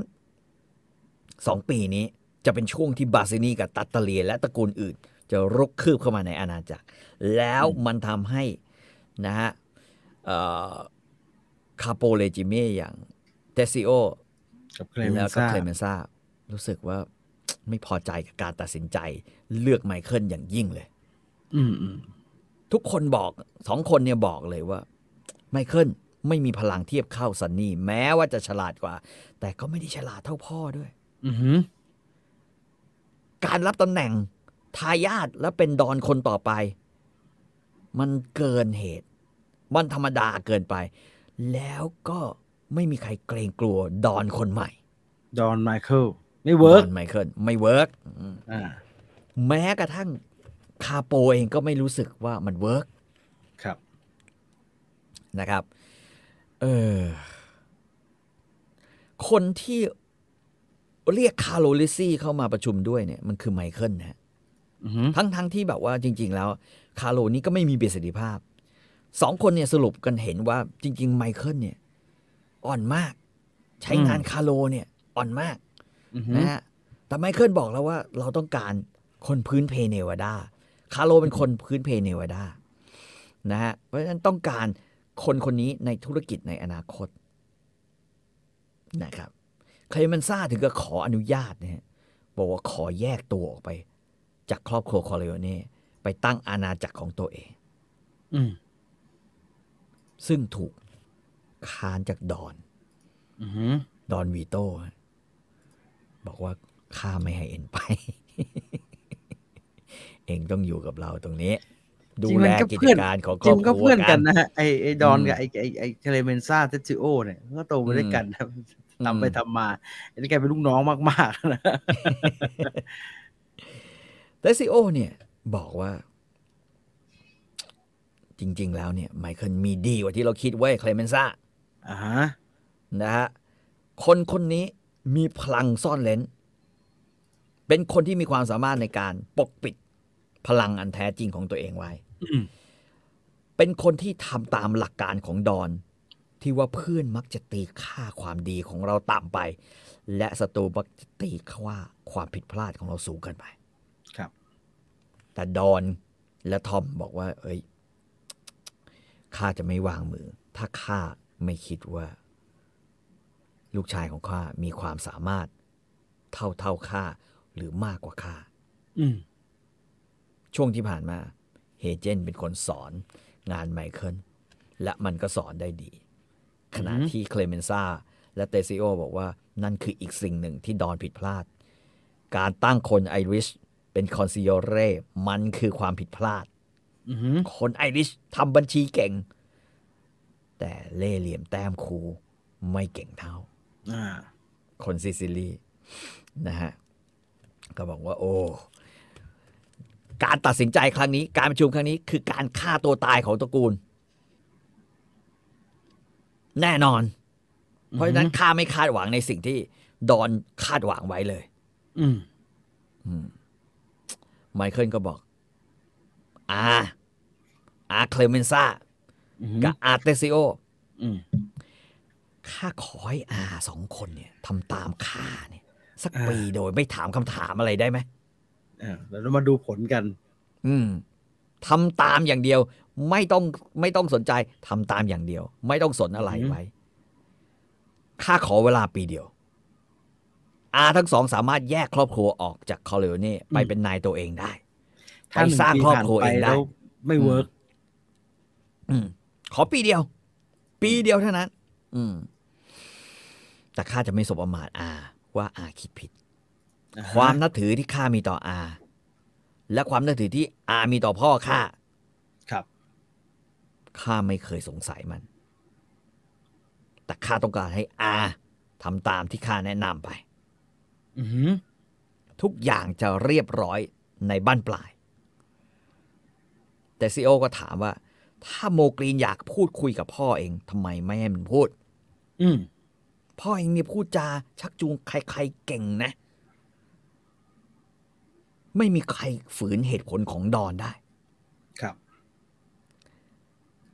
ดอนก็บอกข้าล้างมือแล้วไมเคิลจะเสียความนับถือไปถ้าข้าเข้ามาเกี่ยวข้องที่สำคัญข้าไม่ต้องการพูดกับไอ้ปี๊ดนั่นมันเป็นคนที่ข้าไม่อยากพูดด้วย ซิโอสงสัยละเดซิโอสงสัยว่าเรื่องนั้นเรื่องนั้นมันเกี่ยวกับโมกรีนตบหน้าเฟรดดี้ใช่ด้วยใช่ไหมโมกรีนถ้าอย่างนั้นก็กลายเป็นว่าเดซิโอก็เลยหงายแล้วบอกโอ้เข้าใจละโมกรีนคือคนที่ตายไปแล้วดอนถึงไม่อยากพูดด้วยคาร์โลลิซี่ก็บอกว่าโอ้เราจะเลิกทุกอย่างในนิวยอร์กเลยเหรอไมเคิลพยักหน้าใช่ครับเราจะเลิกกิจการน้ำมันมะกอกทุกสิ่งทุกอย่างเราจะยกเลิกไปในนามของคอลเลเนียแต่เขตปกครองเราจะยกให้เคลเมนซ่ากับเตซิโอให้เขาไปทำครอบครัวของเขาเองเมื่อเขาต้องการแต่เองต้องเป็นมือขวาของข้าเมื่อเราย้ายไปอยู่กันที่เนวาดานั่นคาร์โลโอ้ยดีใจโอ้ยเอาไว้ข้าจะได้ทำงานให้ตระกูลสักทีแล้วนะฮะไมเคิลบอกต่อนะทอมเฮเจนไม่ใช่คอนซิโอเร่เขาจะเป็นทนายความนะฮะแล้วก็ที่สำคัญตอนนี้คอนซิโอเร่ของเราชื่อวีโตคอร์เลโอเน่คงไม่มีคอนซิโอเร่ที่เก่งเท่าพ่อข้าอีกต่อไปแล้ว นะฮะเคลเมนซ่าก็บอกว่าแน่ใจใช่ไหมว่าปีเดียวไมเคิลตอบอย่างสุภาพว่าอาจจะเร็วกว่านั้นก็ได้แน่นอนอยากจะยังอยู่หรืออาจจะไปตะวันตกแบบที่ครอบครัวคอร์เลโอเน่จะไปแล้วแต่นะฮะเตซิโอก็บอกว่าแต่ว่าข้าจะขออนุญาตเพิ่มคนในเรจิเม่ของเรานะเพราะว่าไอ้บาซินี่เนี่ยมันเจาะเข้ามาในเขตของเราปีนึงเนี่ยไม่รู้มันจะกินไปแค่ไหน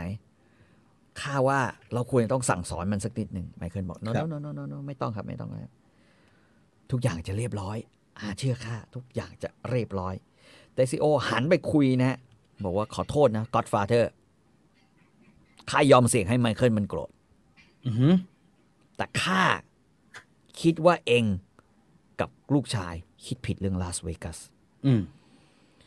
เองจะไปประสบความสำเร็จได้ยังไงโดยไม่มีกำลังหนุน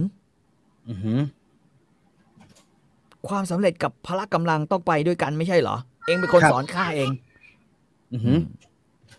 แต่ไม่เป็นไรข้ายอมรับความเดือดร้อนในเรื่องที่เราจะยกเลิกคาโปนหลายส่วนบาซินี่เป็นคนที่ไม่ต้องรสนิยมข้าเลยข้าไม่เห็นด้วยข้าคิดว่าพวกเราต้องเข้มแข็งเสริมมือปืนและยึดเขตปกครองของเราคืนมาครับดอนก็บอกไม่ได้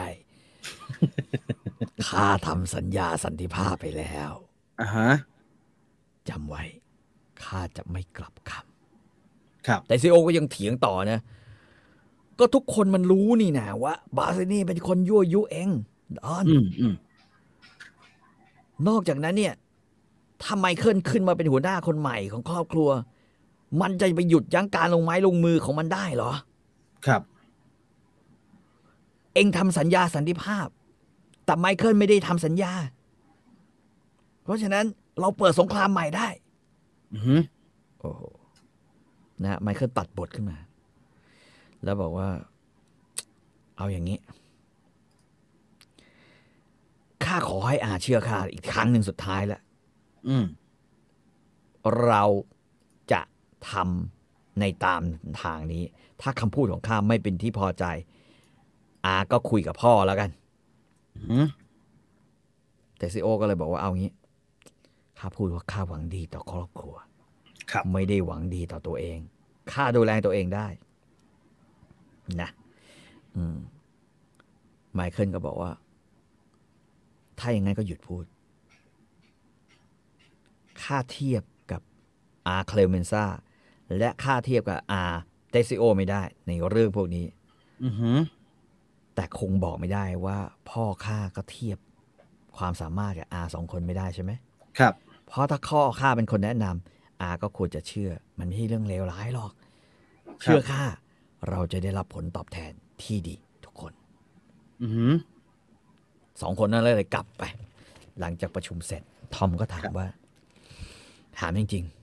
ๆทำไมเองตัดข้าออกไปจากเรื่องนี้วะทำไมเองปิดบังข้าในบางเรื่องไมเคิลก็ถามว่าปิดบังเรื่องอะไรวะเรื่องเองจะเป็นทนายเฉยๆเนี่ยเองก็รู้อยู่แล้วนี่หว่าครอบครัวเราต้องการทนายเก่ง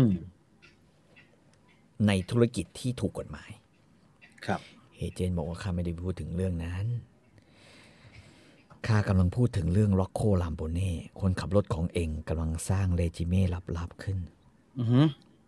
โดยที่ข้าไม่ได้รับรู้ด้วยข้ากำลังพูดถึงเรื่องที่เองสั่งการเอาเนลลี่โดยไม่สั่งผ่านข้าเองต้องการทำอะไรกันแน่ถึงสร้างกองกำลังติดอาวุธขึ้นมาของตัวเองโดยให้ล็อกโคลามโปเน่ดูแลแล้วสั่งงานเอาเนลลี่โดยไม่ผ่านข้าตามโครงสร้างเดิมไมเคิลถามว่าเอ็งรู้เรื่องมือปืนของล็อกโคได้ไงวะเฮเจนยักไหลแล้วบอกว่าไม่ต้องห่วงหรอกเรื่องนี้ไม่รั่วไหลเนี่ยตอนนี้มีดอนมีข้าแล้วก็มีเอ็งเอ็งปล่อยถามว่ารู้ได้ยังไงง่ายๆเลยข้าสังเกตว่ามันจ่ายเงินเดือนให้ทุกคนว่ะแล้วเงินที่มันได้รับก็ดีเกินไปกับตำแหน่งของมันสำหรับงานแบบนั้นเพราะฉะนั้นแปลว่ามันกำลังสร้างอาณาจักรของมันอยู่แล้วถ้ามันสร้างอาณาจักรของมันอยู่เองก็ต้องรู้เรื่องนี้แต่บอกตามตรงข้ายินดีที่เองเลือกลามโปเน่เพราะมันทำงานดีมากแล้วมันเรียบร้อยมันเก็บเรื่องนี้เงียบไมเคิลกับดอนก็หัวเราะไมเคิลก็ทำหน้าเบ้บอกว่ามันไม่เรียบร้อยว่ะมันปิดไม่เงียบว่ะเพราะว่าถ้าเองจับมันได้มันก็ไม่เซียนจริงเดี๋ยววะไมเคิลบอกว่าจริงๆดอนเป็นคนเลือกลามโปเน่ว่ะนะฮะที่สำคัญมันจะมีสถานการณ์ที่อาจจะต้องสู้รบรุนแรงด้วยเองไม่ใช่คอนซิเร่ยามสงครามเพราะฉะนั้นข้าจะต้องกันเองออกไปห่างพ้นทางปืนครับใบหน้าของเฮเจนนี่แดงเลยการเป็นคอนซิเร่ปล่อยให้ซันนี่ไปตายเนี่ยนะฮะอันนี้ถือว่าเขาเป็นแบบตราบาปในชีวิตมากนะฮะดอนก็พูดว่าทอมไม่ใช่แมงเคิลคนเดียวที่ตัดสินใจข้าเป็นคนแนะนำมันเองเรื่องนี้มีหลายอย่างที่ข้าต้องการจะต้องเป็นคนรับผิดชอบเองข้าอยากทำข้าไม่เคยคิดว่าเองจะเป็นคอนซิเร่ที่ดีเช่นเดียวกันข้าก็คิดว่าซันนี่เป็นดอนชั้นเลวมันใจดีกำลังใจมหาศาลแต่มันไม่เหมาะจะเป็นหัวหน้าครอบครัวข้าเป็นคนโชคร้ายเฟรโดก็กลายเป็นไอ้บ้าผู้หญิงไมเคิลได้รับความไว้วางใจจากข้าเหมือนกับเองนั่นแหละมีหลายเหตุผลที่เองไม่ต้องรู้เองไม่ต้องมีส่วนเกี่ยวข้องในเรื่องที่จะเกิดขึ้นข้าบอกไมเคิลว่าเลจิเม่ลับของลามโปเน่ไม่มีทางหลุดลอดสายตาของเองนั่นแสดงให้เห็นแล้วว่าเองฉลาดแล้วเก่งแล้วก็เหมาะกับงานชิ้นใหม่ที่เราจะมอบหมายให้ขนาดไหนและที่สำคัญข้าเชื่อมือเองไมเคิลหัวเราะบอกอย่าทอมรับขนาดนี้เองจับได้เนี่ยทอมบอกมึงไม่ต้องปลอบใจข้าหรอกบางทีข้าจะช่วยอะไรอื่นๆได้นะเว้ยไมเคิลสั่นหัวแล้วบอกว่า no เองไม่เกี่ยวแล้วทอมกับเรื่องแบบนี้ทอมดื่มเหล้าจนหมดแก้วก่อนออกจะไปจากห้องทอมบอกว่ามึงเกือบจะเก่งเท่าพ่อแล้วแต่มีอย่างหนึ่งที่มึงควรจะเก่งให้เท่าพ่อและเรียนรู้ซะวิธีพูดว่าไม่มึงพูดว่าไม่กับคนบางคนเขาโกรธ ไมเคิลก็พูดกับพ่อว่าไหนพ่อว่าพ่อสอนข้าหมดทุกอย่างแล้วสอนให้ข้าพูดคำว่าไม่ด้วยวิธีที่คนชอบฟังเนี่ยมันเป็นยังไงวะพ่อดอนบอกว่าเอาอย่างนี้ทุกคนก็จำไว้ที่คนที่กำลังฟังอยู่ตอนนี้ดอนบอกว่าเองต้องพูดคำว่าไม่กับคนที่เองรักบ่อยๆไม่ได้นี่คือเคล็ดลับเมื่อเองพูดก็ต้องให้เหมือนกับพูดว่าได้ไม่ต้องทำให้คนนั้นพูดว่าไม่นะฮะต้องใช้เวลาและยุ่งยากหน่อยนะครับแต่ข้าเป็นคนหัวโบราณเองไม่ต้องฟังเสียงข้าหรอก ไมเคิลก็พูดว่าข้าว่าถึงเวลาแล้วนะที่ข้าจะบอกพ่อได้แล้วว่าสิ่งที่ข้าจะทำไปไม่ใช่การแก้แค้นไม่ใช่การแก้แค้นให้พี่ซันนี่หรือไม่ใช่การแก้แค้นให้อาพอลโลเนียแต่มันเป็นสิ่งที่ถูกต้องที่จะทำเดซิโอและทอมพูดถูกเรื่องบาซินีมันอันตรายเกินไปดอนก็จิบเหล้าดอนบอกว่าจริงการแก้แค้นเป็นอาหารรสที่ดีที่สุดเมื่อกินแบบเย็นๆจะฆ่าใครตอนที่เขาไม่รู้เนี่ยตอนที่เขากำลังคึกเขิมเนี่ยดีมากเองก็รู้ว่าข้าจะไม่ทำสัญญาสันติภาพนั้นปกติข้าไม่ใช่คนแบบนั้นแต่ข้ารู้ว่าข้าไม่ทำเองจะไม่มีชีวิตกลับรอดมาได้แต่ข้าแปลกใจพวกบาซินียังพยายามเก็บเองตอนที่เองอยู่ซิซิลีนี่มันคงเตรียมการไว้ก่อนที่จะมีการเจรจาสันติภาพแล้วมันก็ยกเลิกไม่ทำอันนี้เป็นสิ่งที่มันพลาดและเป็นเหตุสำคัญที่ทำให้เราจะต้องกินซุปตอนเย็นๆโคตรเด็ดนะ Revenge is a dish which tastes best when served cold นะความแข็งเสิร์ฟเย็นๆเสิร์ฟร้อนไม่อร่อยเสิร์ฟเย็นๆเนี่ยกินน้ำสดตอนมันเย็นๆมันรสชาติดีนะแล้วไมค์ก็บอกว่าข้าเจอฟราบิซิโอแล้วนะข้าเช็คอยู่หมดแล้วเนี่ยตอนนี้ดอนถามว่าเจอที่ไหนไมค์บอกว่าเจอมันปีที่แล้วมันเปิดร้านขายพิซซ่าอยู่ใช้ชื่อใหม่ใช้พาสปอร์ตใช้บัตรประจำตัวปลอมด้วยโอ้ทำได้ดีมากเลยไอ้ฟาบิซิโอไอ้คนเลี้ยงสัตว์ไอ้หายนี่ฆ่าเมียฆ่านอนพยักหน้าโอเคงั้นก็ไม่มีประโยชน์ที่จะรออะไรแล้วจะลงมือเมื่อไหร่ไม่บอกข้าอยากให้เคคลอดลูกก่อนเผื่อมีอะไรผิดพลาดข้าต้องการให้ทอมไปตั้งหลักที่ลาสเวกัสก่อนเนี่ยนะช่วงท้ายนะฮะกำลังจะจบตอนที่15นะครับแล้วก็ย้ำอีกทีนะครับว่าถ้าใครไม่ได้ฟังมาตั้งแต่ต้นแล้วอยากจะปิดเสียงฟังนะรอให้รายการจบก่อนนะครับแล้วเดี๋ยวจะมีการเอาตัวรายการทั้งหมดเนี่ยขึ้นในรูปแบบพอดแคสต์นะครับใน SoundCloud แต่ว่าบอกไว้ก่อนนะครับว่าคนปกติเข้าไปใน SoundCloud อาจจะมองไม่เห็นนะครับไม่ได้อาจจะหรอกจะมองไม่เห็นนะครับว่าคลิปมันอยู่ตรงไหนต้องเป็น Membership เท่านั้นนะครับที่จะได้รับลิงก์นะฮะลิงก์สำหรับเข้าไปฟังพอดแคสต์ในตอน Godfather ล่วงหน้ารวมทั้งเนื้อหาพิเศษนะครับพี่ต่อกันมาแล้วมีคนจำไม่ได้ว่าไอ้ฟราบิซิโอนี่มันใครไอ้ฟราบิซิโอคือ1 ใน 3ลูกน้องของไมเคิลเคโรเน่ที่อยู่ที่ซิซิลีด้วยกันนะใช่ๆที่มันหันมารับลมคมในก่อนรถอโปโลเนียจะระเบิดนั่นแหละครับซึ่งตอนนั้นเขาก็บอกว่าเดี๋ยวจะไปตามหาจนเจอแต่ไมเคิลมันก็ไปยุ่งกับเรื่องอื่นอยู่นะฮะเพราะว่าดูไมเคิลจำอโปโลเนียไม่ค่อยได้นะดูจำไม่ค่อยได้นะฮะ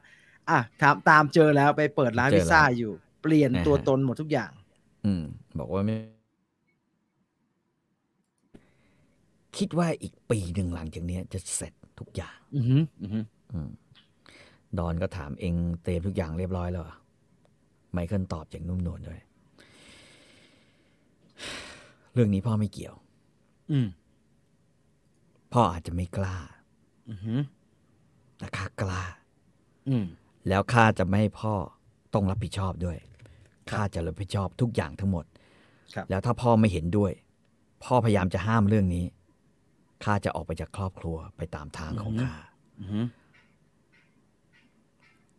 ดอนก็เงียบไปก่อนถอนหายใจบอกว่าจะเอาอย่างนั้นก็เอาบางทีนั่นอาจจะเป็นเหตุผลที่ข้าล้างมือไปบางทีนั่นอาจจะเป็นเหตุผลที่ข้ายกทุกอย่างให้กับเองจัดการข้าทำส่วนของข้าแล้วข้าไม่มีพลังและกำลังมากพอที่จะทำอะไรแบบนี้อยู่แล้วครับเองอยากทำอะไรทำตามแผนของเองไปเลยนะฮะนั่นคือเรื่องการ move นะฮะไปลาสเวกัสเรื่องของการจะทำอะไรกับบาซินีเรื่องของการจะเรียกว่าอะไรเรื่องของการเตรียมการทุกอย่างการสร้างกองกำลังลับขึ้นมาครับผมมือปืนลับๆนะฮะการดึงทอมเฮเจนออกไปคือเป็นการจัดการแบบไมเคิลคอริโอเน่ใช่นะฮะไม่ได้ใช้คาโปของเทซิโอและเคลเมนซาอีกต่อไปแล้วนะครับที่สำคัญคือหลังจากนั้นไม่นานนะครับปรากฏว่านะฮะนีโนวาเลนติก็ตายลงเคอดัมก็คลอดลูกคนที่2ออกมาเป็นชายนะฮะซึ่งอันนี้ค่อนข้างที่ต่างไปจากใน Godfather นะฮะภาค3ที่มาริโอปูโซเขียนไว้ครับเพราะว่าลูกนะฮะมีผู้หญิงกับผู้ชายใช่ไหม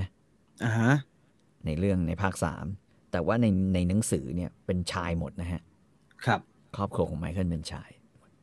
ที่สำคัญคือนีโน่ก็ตายไปด้วยโรคในสมองแตกตายโดยที่อะไรอะหนังเรื่องล่าสุดของนีโน่เพิ่งฉายแล้วได้เงินมากนะครับไม่มีสมาชิกคนใดในครอบครัวคอร์เลโอเน่ยกเว้นเฟรดดี้ไปร่วมงานที่แคลิฟอร์เนียลูซี่กับจูสไปนะฮะดอนไม่สบายนะครับต้องนอนอยู่บนเตียงเดือนหนึ่งแล้วส่งพวงหลีดไปแทนครับอัลเบิร์ตเนรี่ถูกส่งไปภาคตะวันตกเป็นตัวแทนทางการของครอบครัว2 วันหลังจากงานศพของนีโน่โมกรีนก็ถูกยิงตายในบ้านเมียน้อยดาราภาพยนตร์ของเขาเละคาบ้านเลยนะฮะอัลเบิร์ตเนรี่หายไปจากนิวยอร์กเกือบเดือนข่าวว่าไปพักผ่อนที่ทะเลแคริบเบียนเมื่อกลับมาร่างกายก็คล้ำจนเกือบดำไมเคิลคอร์เลโอเน่ก็รับการกลับมาด้วยรอยยิ้มพูดชมเชย 2-3 คำรวมถึงบอกว่าต่อไปเนลลี่จะได้รับค่ายังชีพพิเศษเป็นรายได้ของครอบครัวที่ได้รับจากบุ๊กเมเกอร์ในย่านอีสต์ไซด์เป็นจำนวนหนึ่งเนลลี่บอกว่าผมยินดีมากครับที่ได้รับรางวัลอย่างเหมาะสมถูกต้องสำหรับคนที่ทำหน้าที่รับใช้ครอบครัวในโลกของครอบครัวของเราครับโมกินก็ตายไปแบบนี้เละตายตอนหน้าก็น่าจะจบแล้วแหละเป็นจุดเริ่มต้นนะฮะปฏิบัติการของไมเคิลคอร์เลโอเน่โมกินคือจุดเริ่มต้นแล้วทุกอย่างกลับมาให้มันอยู่ในมือคอร์เลโอเน่นะฮะซึ่งจริงๆแล้วดอนก็น่าจะเป็นคนช่วยคิดเรื่องพวกนี้นะไมเคิลบอกไม่เกี่ยวแล้วดอนไมเคิลบอกว่าดอนเนี่ยไม่กล้าดอนก็บอกเองว่าดอนไม่มีพลังที่จะรับมือกับแผนที่ไมเคิลคิดมันเกินเหตุมันแบบมันเกินเหตุเขาเรียกว่ามันมีกฎมันมีอะไรบางอย่างที่มาเฟียเขาตกลงกันไว้แต่สิ่งหนึ่งที่จะมันก็คือว่าไมเคิลจะทำลายกฎนั้นแม่รอดูนะครับรอดูว่าเรื่องราวของ The Godfather กับ Michael Corleone จะจบลงยังไงนะครับตอนที่16นะฮะทุกอย่างน่าจะจบสมบูรณ์แบบนะครับสำหรับ The Godfather นะครับ ยังไม่มีคอมเมนต์อะไรมากมายนะฮะมีคนบอกเสียงยังไม่แหบแบบดอน ขึ้นแทนยังไม่ได้มันหายนะครับเนี่ยจริงๆมันจะพังว่านี่แหละแต่ว่ามันหายแล้วมันซ่อมแล้วนะฮะชอบมากครับซาวคลาวเดี๋ยวรอรายการจบสักพักนะฮะเดี๋ยวเอาขึ้นในซาวคลาวให้นะฮะแต่ว่าต้องเป็นเมมเบอร์นะไม่ได้เป็นเมมเบอร์จะมองไม่เห็นนะบอกไว้ก่อนนะครับโคเลียวนี่สไตร์แบ็กเหมือนเล่นพายสไตร์แบ็กนะฮะรอดูอัลเนรี่ตัวนี้เป็นเรื่องของอัลเนรี่ซึ่งไอเรื่องแบ็กกราวด์สตอรี่ของอัลเนรี่เนี่ยเราไม่ได้เห็นในหนังนะฮะไม่เห็นเลยไม่ได้เห็นในหนังนะฮะก็เหมือนเรื่องหมอจูสเนี่ยไม่มีจูมก็โผล่มานะฮะแล้วก็มาเป็นเหมือนกับมาเป็นเหมือนลูก้าบราซี่ของไมเคิลเงียบคนก็บางทีคนก็ไม่สังเกตนะในหนังว่ามันคืออะไรมันคือใครมันคืออะไรรู้แต่ว่าแบบว่าแม่งปฏิบัติการก็เห็นแล้วคุณจะจำได้ที่มันทำอย่างเงี้ยฮะใช่ไหมที่อยู่ข้างหน้าทางบันไดใช่ไหมคนที่จำได้ว่ามันลีลามขนาดนั้นป่ะนั่นแหละฮะอัลเนรีนั่นแหละฮะคืออัลเนรีนะทั้งหมดนี้คือ The Godfather ในตอนที่15นะครับยังไงก็ขอบคุณทุกคนที่ติดตามรับฟังนะครับตอนหน้าจะจบแล้วอย่าลืมคอมเมนต์เอาไว้อยากจะฟังเรื่องไหนต่อจากนี้นะครับรวมถึงใครที่ยังไม่ได้สมัคร Story Finder Membership นะครับคิดว่าภายในสัปดาห์นี้เนี่ยจะมีตอนใหม่ขึ้นละนะฮะจะมีพี่ต่อมีการเตรียมเนื้อหาไว้ละซึ่งสนุกดีฮะสนุกดีโอ้โหรับรองได้คราวนี้เหมือนเขาเรียกว่าอะไรอ่ะเหมือนเราพาท่านผู้ชมเข้าไปหาอินเดียนาโจนส์ที่เป็นเรื่องระดับโลกนะฮะที่สิงคโปร์ฟิลิปปินส์ก็มีถูกไหมฮะคือใช่คือความสนใจหรือความมั่นใจหรือความอะไรอย่างเงี้ยมันก็ไม่ใช่ว่ามันไม่มีซะเลยนะไอ้เรื่องขุมทองฝรั่งมันยังไปว่าคุณทิวลีนฝรั่งมันยังมาขุดเลยฮะที่ฟิลิปปินส์อ่ะขุมทองญี่ปุ่นเนี่ยสำคัญนะเรื่องราวเป็นอย่างไรแต่ผมติดนิดเดียวนะครับทิ้งไปเดี๋ยวไปฟังกันในเต็มๆพันธบัตรนะครับไปเอามาจากไหนพันธบัตรนะรอฟังกันแล้วกันนะครับกับ Story Finder Special นะครับสำหรับวันนี้หมดเวลาแล้วขอบคุณทุกคนที่ติดตามรับฟังมากๆนะครับลาไปก่อนสวัสดีครับสวัสดีครับ